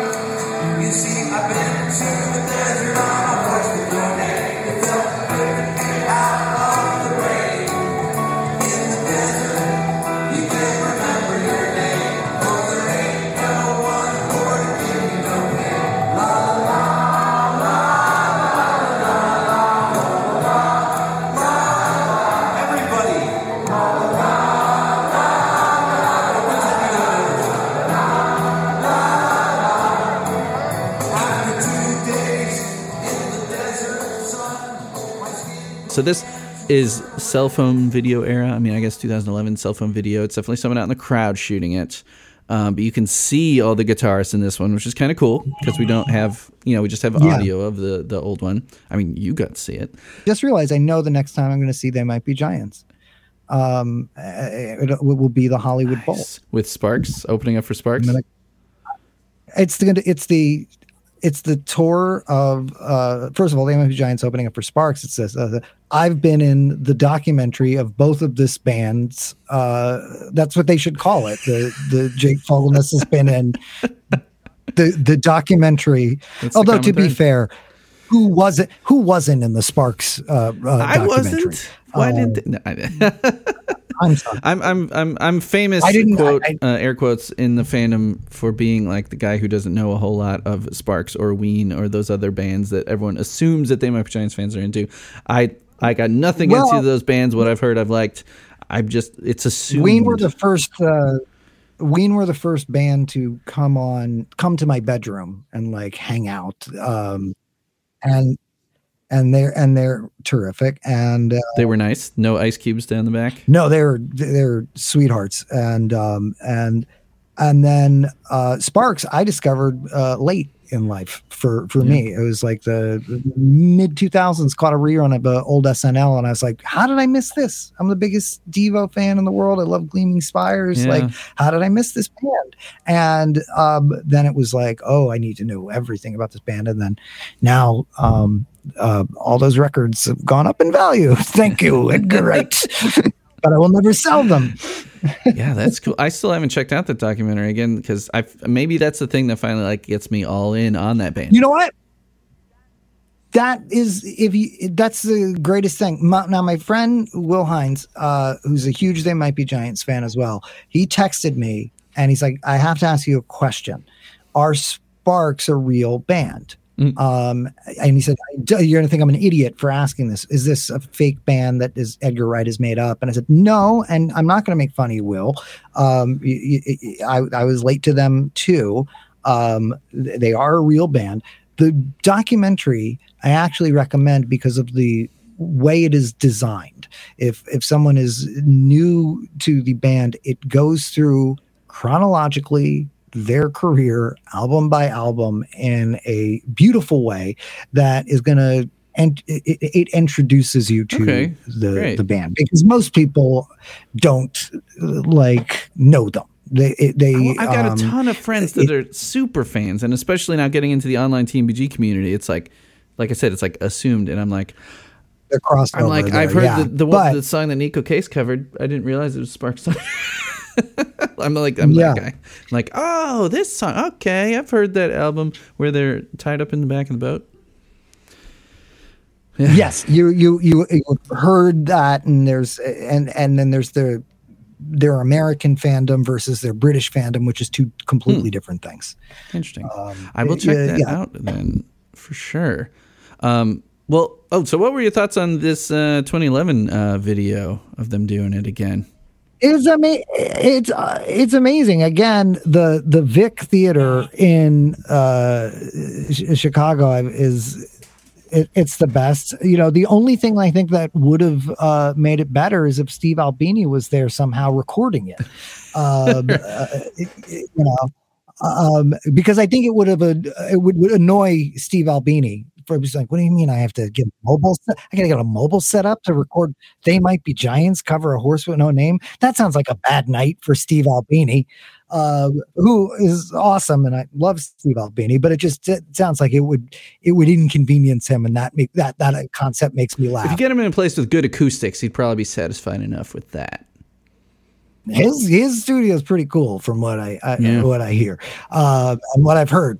But it's fun, it's joyous. It's like They Might Be Giants to me. Looking at the footage of them, sort of from 2011 or now, or even back to 1985, they are timeless to me.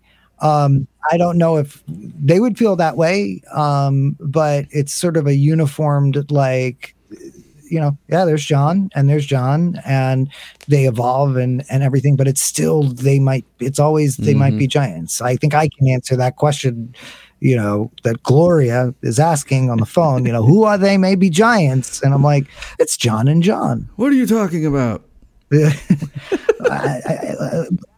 That is also one of my favorite They Might Be Giants tracks. I did an episode on that. It qualified for an episode. Yeah. Me and my guest did a cover by reenacting it in her. What do you make of some kind of singing? Was the guy yelling. I turned off the intellectuals. I put on They May Be Giants. I've always been dying to know who the intellectuals are. What was that at? There's all these little things that seems like, They Might Be Giants fans have dug up a lot of the littlest, factoids about them, but I don't know if that's ever been discovered. You'd think that someone along the way would be like, oh, here's that exact issue of the Village Voice that Gloria must have picked up. A lot of them, Village Voice, those are online, I think, a lot of them. So you got to check those back classifieds, and we'll find that Village Voice that Gloria was holding. That has both the Dial-A-Song Ed and the intellectuals. Intellectuals speak to other intellectuals. Intellectuals speak to other intellectuals. Unless for some reason Gloria got that from a different paper. Possible, I don't know. Yeah. I don't want to send I do want to send people down on a rabbit hole. Let somebody else do it besides me. The listeners out there, get to it. I will be very impressed. That would be something to be proud of, to put onto the wiki. Man.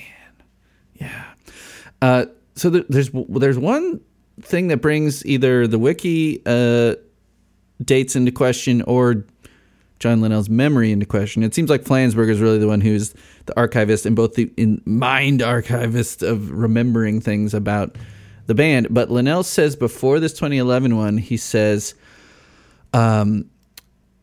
he says, "Oh, it was brought up to me that no one in our current band has done this gag with us," or however, I'm paraphrasing, because 94 they would have still been with probably Tony Maimonet would still have been on bass and Brian Doherty on drums.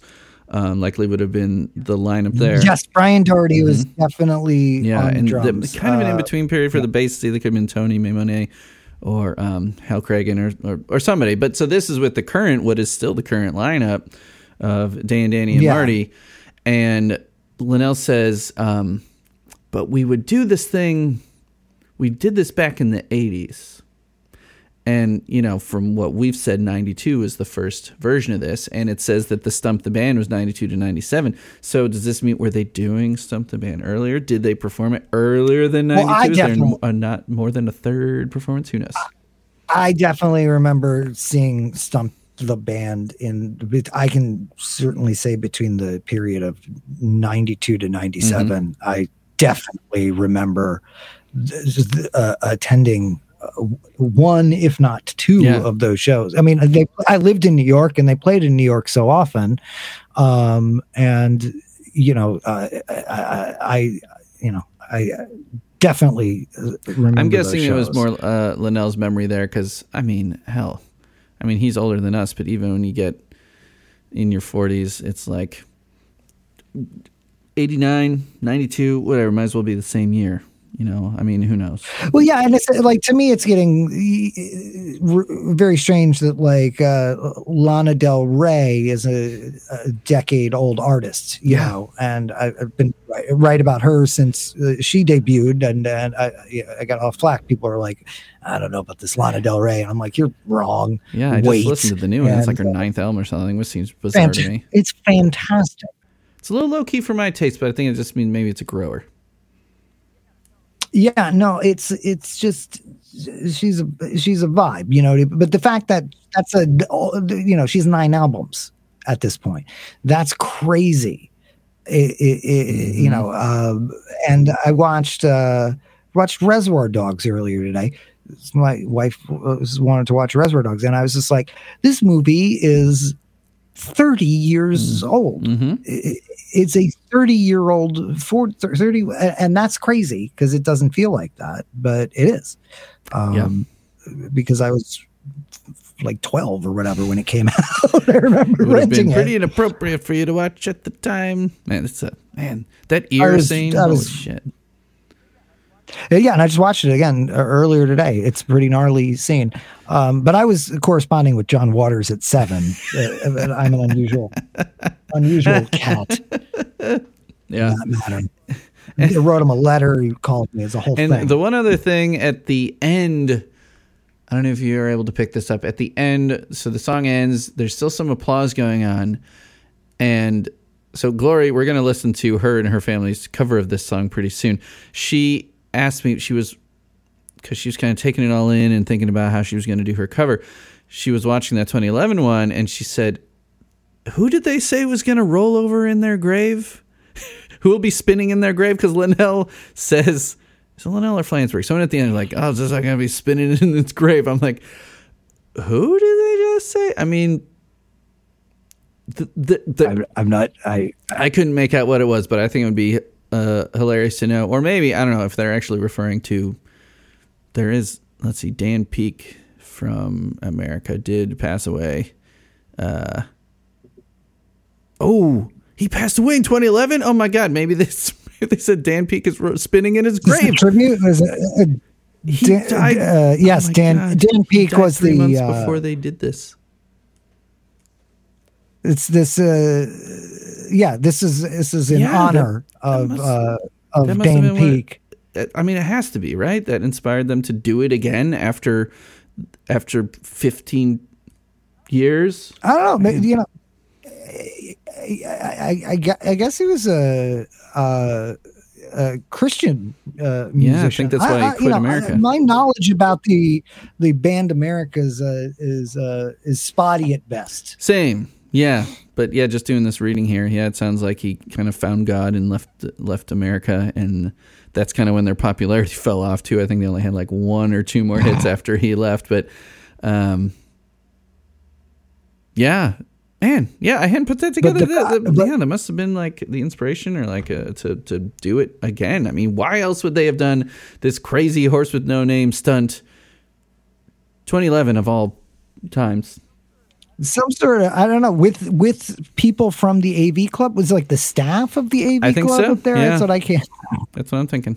Yeah, I don't know what I'm trying to see if I don't recognize anybody. And apologies if I don't recognize you and you're part of the AV club, which is I know the Onion people, but the original ones that moved to New York City from Madison, Wisconsin. But I don't. Yeah, I did in watching this. I don't recognize anybody. Yeah, man, I would hate to see what the AV club. If you got all the staff together would look like now, because it's probably like 2 people. I don't know. I mean, it's whatever. They got bought up by something or other. Nathan Rabin's got a Patreon. He's doing fine. There's still some good stuff in the AV club, but it kind of got swallowed up by whatever company bought it. It's probably mostly freelance people now. There's not like a staff. It's not a thing. It's not a thing anymore. But yeah, growing up in Chicago, getting the Onion, like paper copies of the Onion, that was a time. Great. Let's get to that cover section. What do you say? This is yes. This was a weird one. I'm like, we probably won't have a cover section, but I mentioned it to Glory, who probably hears us like kind of slightly shit talking America and is like super offended. I think she said something to me like, tmbg is her favorite band in America, is her second favorite band. I'm like really? I'm like, okay, well, all right. So when she had told me that actually before you had suggested that we do this, I don't know how randomly it had come up or something. I think that's the order of events there. But when you picked this one, I'm like, Glory, guess what? You're gonna get to cover a cover of a cover. To be clear, it's a different Gloria than the one we were speaking about earlier, who was an unknown elderly woman. Well, she goes like Glory, Glory, like old Glory. Okay. Which I think is short for Gloriana or something like that. So she could very, very easily have been a Gloria. But Glory McElhenney and her family, she got the family band together. She said this was the first time in like, she thinks like a decade or something, that her and her parents and her sister all just got together for a jam session. She will frequently have her twins on covers, like making noise and playing stuff. So it's always like a family event when I get a cover from Glory, which is great. And let's see, her sister Sarah, and then Nick Bruceys and Susan Bruceys, her mom and dad, are playing. Her dad's playing guitar and singing. Her mom plays kazoo and is singing. Her sister is playing tambourine and singing. And then Glory is also playing guitar and singing, and they called the band Slackers in the Back. So with that, let's listen to Glory's family band do A Horse with No Name by America by They Might Be Giants by America.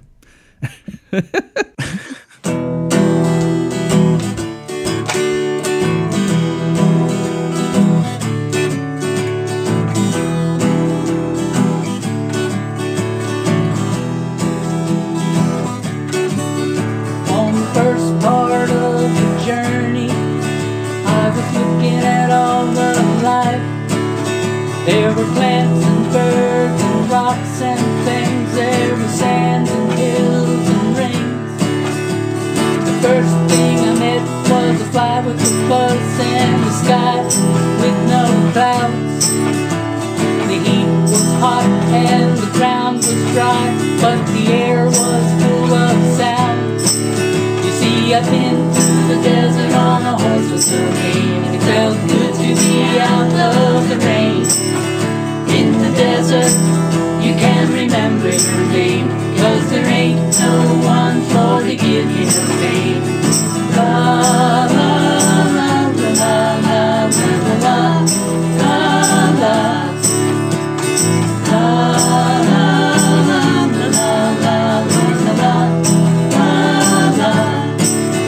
After 2 days in the desert sun, my skin began to turn red. After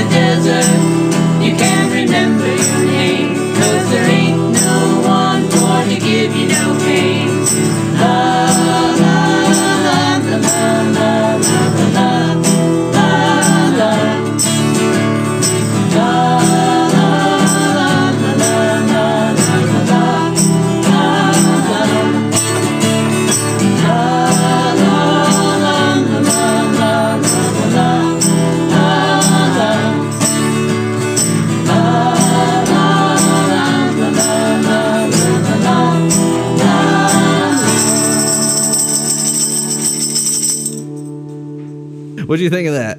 It's terrific. It's just a delight. I'm delighted. It's a delight. It is a true delight. Super fun. Glory. What I have not been as moved since the Trachtenberg family slideshow players. It's terrific. It's great. It's the best family. It's the best family band since Leonard Skinner. There you go. So this was take Very take different. 4. They spent an hour jamming together, and take 4. This was the keeper. You got to get into the groove of it. I don't blame them. No, I respect it. It sounds great. Like she credits her dad with any sort of guitar fanciness that you hear, and then the tambourine. Something about even just the way it's recorded, which I think they're just all playing together. It's got like that kind of 60s, 70s kind of vibe to it. That that cutting through the mix, a little bit of. Sounds like there's some reverb on there. Yeah. Something. It sounds great. It sounded like they. It was done on tape. Like they went to on a 24-track machine, like at Abbey Road. That's what it sounds like. There you go, Glory. You hear that? She's gonna be so excited. Man, yeah. Thanks so much, Glory. Because I know anybody has GarageBand and stuff, but Glory, it sounds like George Martin was involved. It's got that classic sound. Classic. And now for something completely different. Just yesterday, I got a shared with you. Joel has shared with you an item called Horse No Name Sound Collage parentheses 2. And Joel Shaughnessy is one of the newest members of my covers crew team here, and let me just preface this here because he made a little disclaimer, so I'll make this before I drop it in. He said, Greg, this is a weird one, and that it's a remix / collage of The Horse with No Name with some additional guitars / synths / filters and some samples from The Best Show, which is a radio show / podcast for people that don't know, that are about tmbg or, quote, the worst song in the world. Anyhow, it was inspired by Jake Fogelnest since he likes that radio show. Hope it helps. Yeah, that's my friend Tom's show. Tom just Sharpling texted me earlier. Tom, the great Tom Sharpling, who I think he likes They Might Be Giants. I'm trying to think if in the history of the Best Show. No, I think that They Might Be Giants have taken that big of a hit, but it seems like it'd be an area. It seems like they would be an easy target for Tom, dorks. But no. And I'm delighted. People are getting inspired by Tom's sound collages. This is going to be a delight. And so you haven't listened to this one in full, right? So no, I really would like to hear this. So are you able to bring it up on your computer? Were you able to? Yeah, let me bring it up. You could go ahead and just listen to that. It is about 4 minutes, but we can listen to the whole thing because I want you to hear those clips that are in there because you're much more familiar with The Best Show than I am. Those two jokers from New York City have a little film coming out. You know them as I call them Timbug, and let's check out a little blast from their past.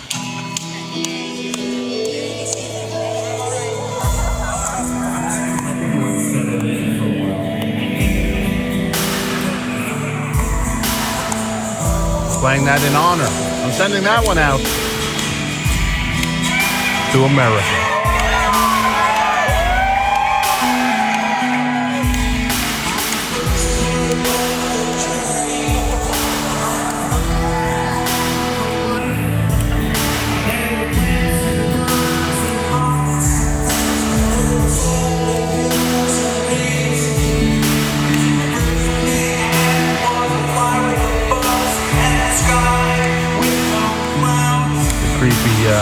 White dude dreadlocks.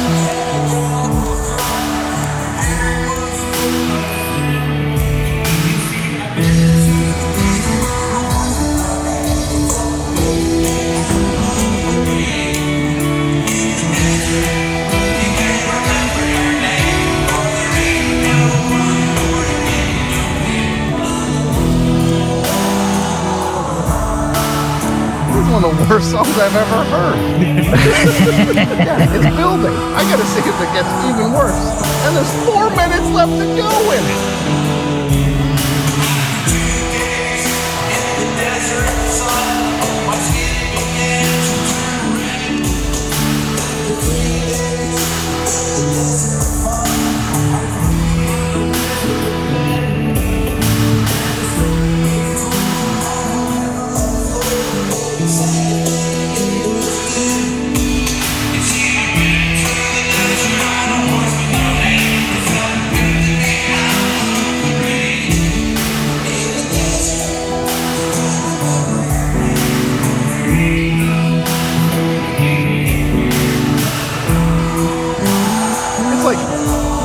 Words that don't, it's like, this is insane.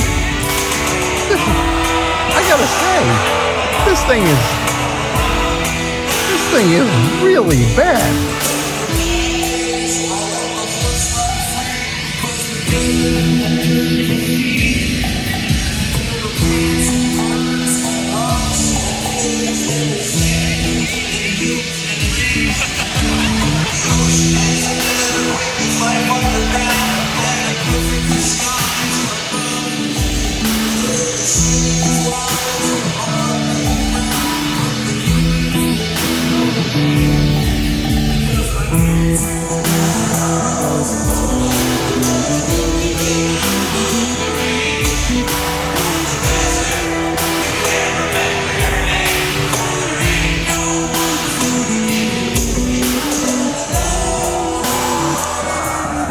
I don't know how there can be anything worse than this song. Those creeps out in Brooklyn, those anarchists, they hate you, but I love you.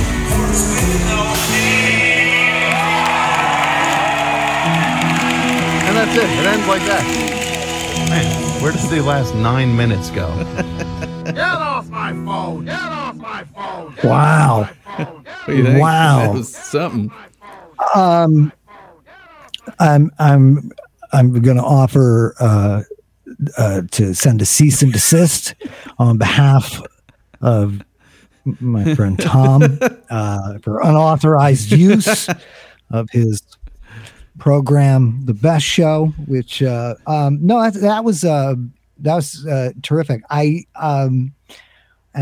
have to be forgiven. I don't know what clips I'd like to know what Sharpling was talking about. Was he actually talking about America? Yeah, man, where did he dig these up? I'm not. I'll have to. I might have to send that to him because I'm never going to send that to him in a million years, and he will never hear this. No, but that was terrific. Yeah. No, it was. I always like hearing Tom outraged about something. And the clips are hilarious, but even just like the music. So that's actually the 2011 audio that he took.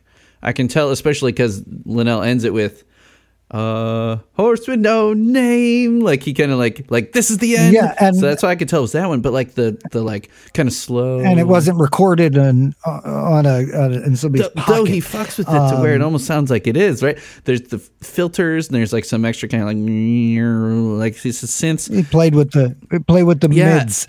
He's great job, Brian. Right. Terrific. And that like slow drum beat. It's like a fever dream kind of thing. It's like it's like if they cool. actually, let's say They Might Be Giants never actually did this stunt, but you were coming off something you imagined that they did. This is what it would sound like. Mm-hmm. Amazing. Joel, dude is super creative. Joel, that's terrific. And any friend of Tom is a friend of mine. And thank you so much. And make sure to check out the movie, Ladies and Gentlemen, The Fabulous Stains. If Tom hasn't mentioned that, I'm a fan of that already. You should check out that film.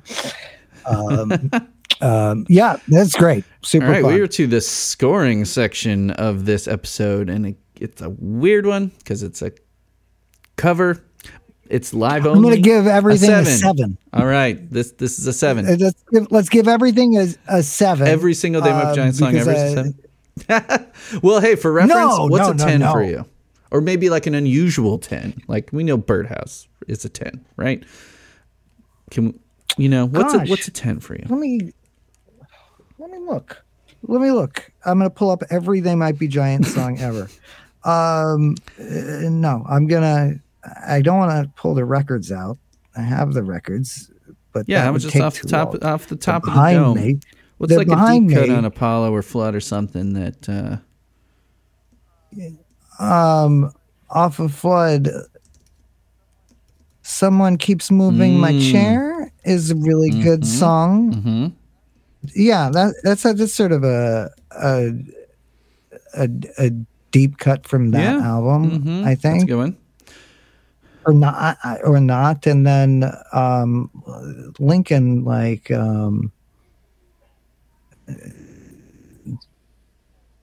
nah, I can't do it. I can't do it for Lincoln. Everybody knows those songs. Yeah, I don't know. I guess the one that some people were surprised about me for, because like I'm very conservative with my scores because I want them to mean something, in that as if scoring something like this means anything. I've only given, I think, 7 or 8 perfect 10s in all of these 200 something episodes. Dinner Bell is a 10 for me. That was one where people were like, "What?" Oh, like, yeah. For me, that encapsulates. Yeah, no, that's right in the center of Apollo 18. It comes in. It's just got that huge, loud 92 production that's so compressed and great. Yeah, it's a great one. And Birdhouse, for me, I think the best version is the one done with Doc Severinsen and the Tonight Show band. Fucking that incredible. It delights me every time I see it, and because you see how excited they are to be doing the Tonight Show, and that they have the Doc Severinsen Tonight Show orchestra playing backup horns with them. I'd like so to think great. that's maybe the moment where they're like, we need to start bringing horns on the road. Yeah, it was definitely fun to watch them transition to like, no, we're gonna have other musicians and stuff. That was, as I was coming into the They Might Be Giants orbit, that was happening, and I'm glad I got to see a couple early shows where there wasn't the full band, but I so appreciate the full band. They Might Be Giants. It's very cool that you got to see the transition there. So if those are 10s, is this, you're going with 7? Okay. Yeah, it's 7 across the board. Maybe 7.5 for Glory, for getting the whole family together. That's pretty. Yeah. Pretty okay. good. So the cover section is bringing up the score here. I like taking that into account here. What am I giving this thing? This is one of those such a unique little moment in their. Well, I mean, they did it 3 times, but still, this moment in their career that was captured on tape and distributed by fans. It's like, I can't believe it was captured on tape. I thought I was like, this is just a personal memory of mine. If you want me to do the Giants podcast, but you found tape of it. So it widely distributed among fans, and then digitally even more widely distributed later. It's I mean, whoever recorded it, and I asked Matt Flood, I'm like, do we know like who recorded that, or do we know who those voices are in that? He just laughed. He's like, man, that would be something to find out. I'm like, that'd be cool. I'm like, I don't know. I was wondering if maybe the guy giving the pick out is the guy with the recording device. Maybe we know who it is. We don't know who it is. But I mean, it's a cover of a mediocre song, in my opinion. I mean, it's a mediocre maybe song. A rite of passage for guitar players, like Smoke on the Water or something like that. It's one of those for learning the guitar. So it's very hard to score this one. I'm going to give it a 6. It's a song that's not going away with any generation, unfortunately. Like with Gen Z, it's at the top of America's Spotify. Like, we can figure out how many people have listened to A Horse with No Name since Spotify has launched, and it's high. I would say. So 6 is good. And 6 is the tmbg version. What would I give the original? I don't know. I just think it's it's such. If it had a better verse melody, maybe I'd say the original is a better song. But it's like one note. Like the la la la la la part is the best part. But then the just remember, produced by the guy who produced the Beatles. This is what he decided to do after the Beatles. It's very weird. Sometimes when I'm thinking about song composition or something, if you think of how people will chip tune stuff, and I'm a sucker for that. Think about if you chip tune this song, right? It's got 2 chords, and the verse melody would essentially be beep beep beep beep beep beep beep beep beep beep beep beep beep beep beep beep beep. We're like, oh my god, I don't melody, and it just goes on forever. I don't think that's worth Anna Monoguchi's right? time. Right? It's and like a Fly with a Buzz. The heat was hot or whatever. I don't know. It's just it's a very mediocre song. I'd give maybe the song a 5. tmbg elevates it to a 6 with the whole spectacle and they make it a fun number. Mm-hmm. And now for plugs. So we've talked a lot about what you have done throughout your career. What currently, what's like the hot shit? What should people be checking out? People can give me money directly on my streaming service at www.jake.army, where I do the most important cultural news affairs program each week. Which is never topical. And you can also, if you kick in a few more bucks, you can access some of those old Squirt TVs. Nice. I made those available to people because with all due respect to Taylor Swift, even as a child, I knew to own my show. So I own it. So you even have the MTV ones too? Yeah, I do. I own it. Nice. I own it. Sorry. Great. That's awesome. So when the Wu-Tang Clan needs to use it for a documentary, I am like, okay, the tape is here at my house, and I gave it to them, and there's only one copy, and a Pharma Bro bought it. I did not. I just want to say I did not charge the Wu-Tang Clan for usage in their documentary. Because RZA in my bedroom, I just said.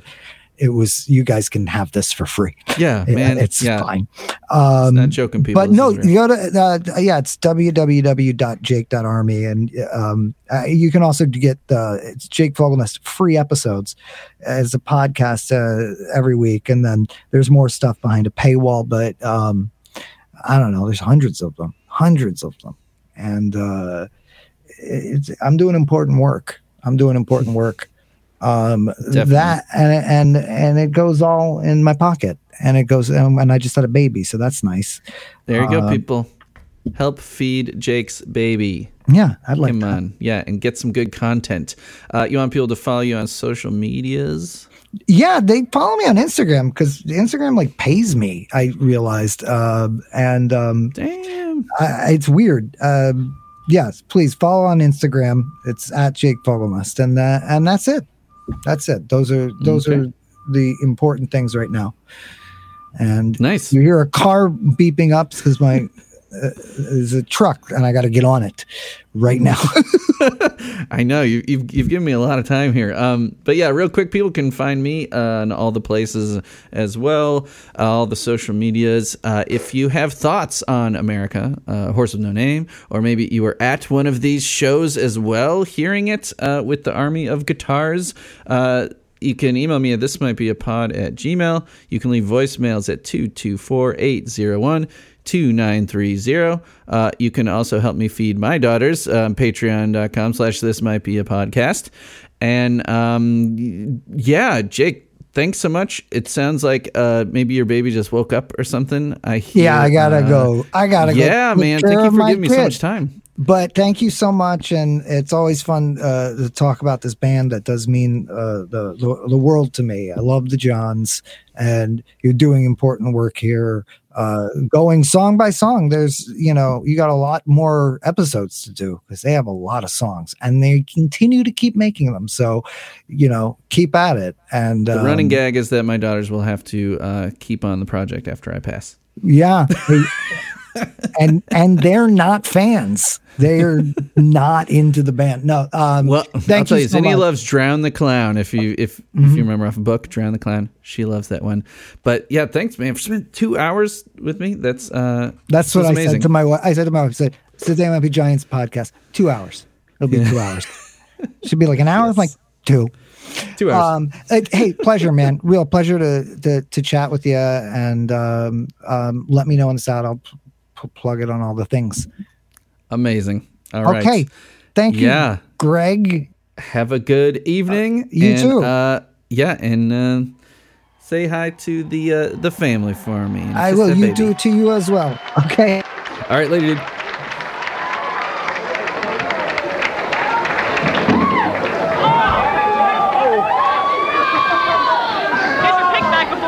Thanks. I've been known to do that. It's the most fun I've had in my life. So I got to play with the Giants. I feel like we bonded. It's called Why Does the Sun Shine?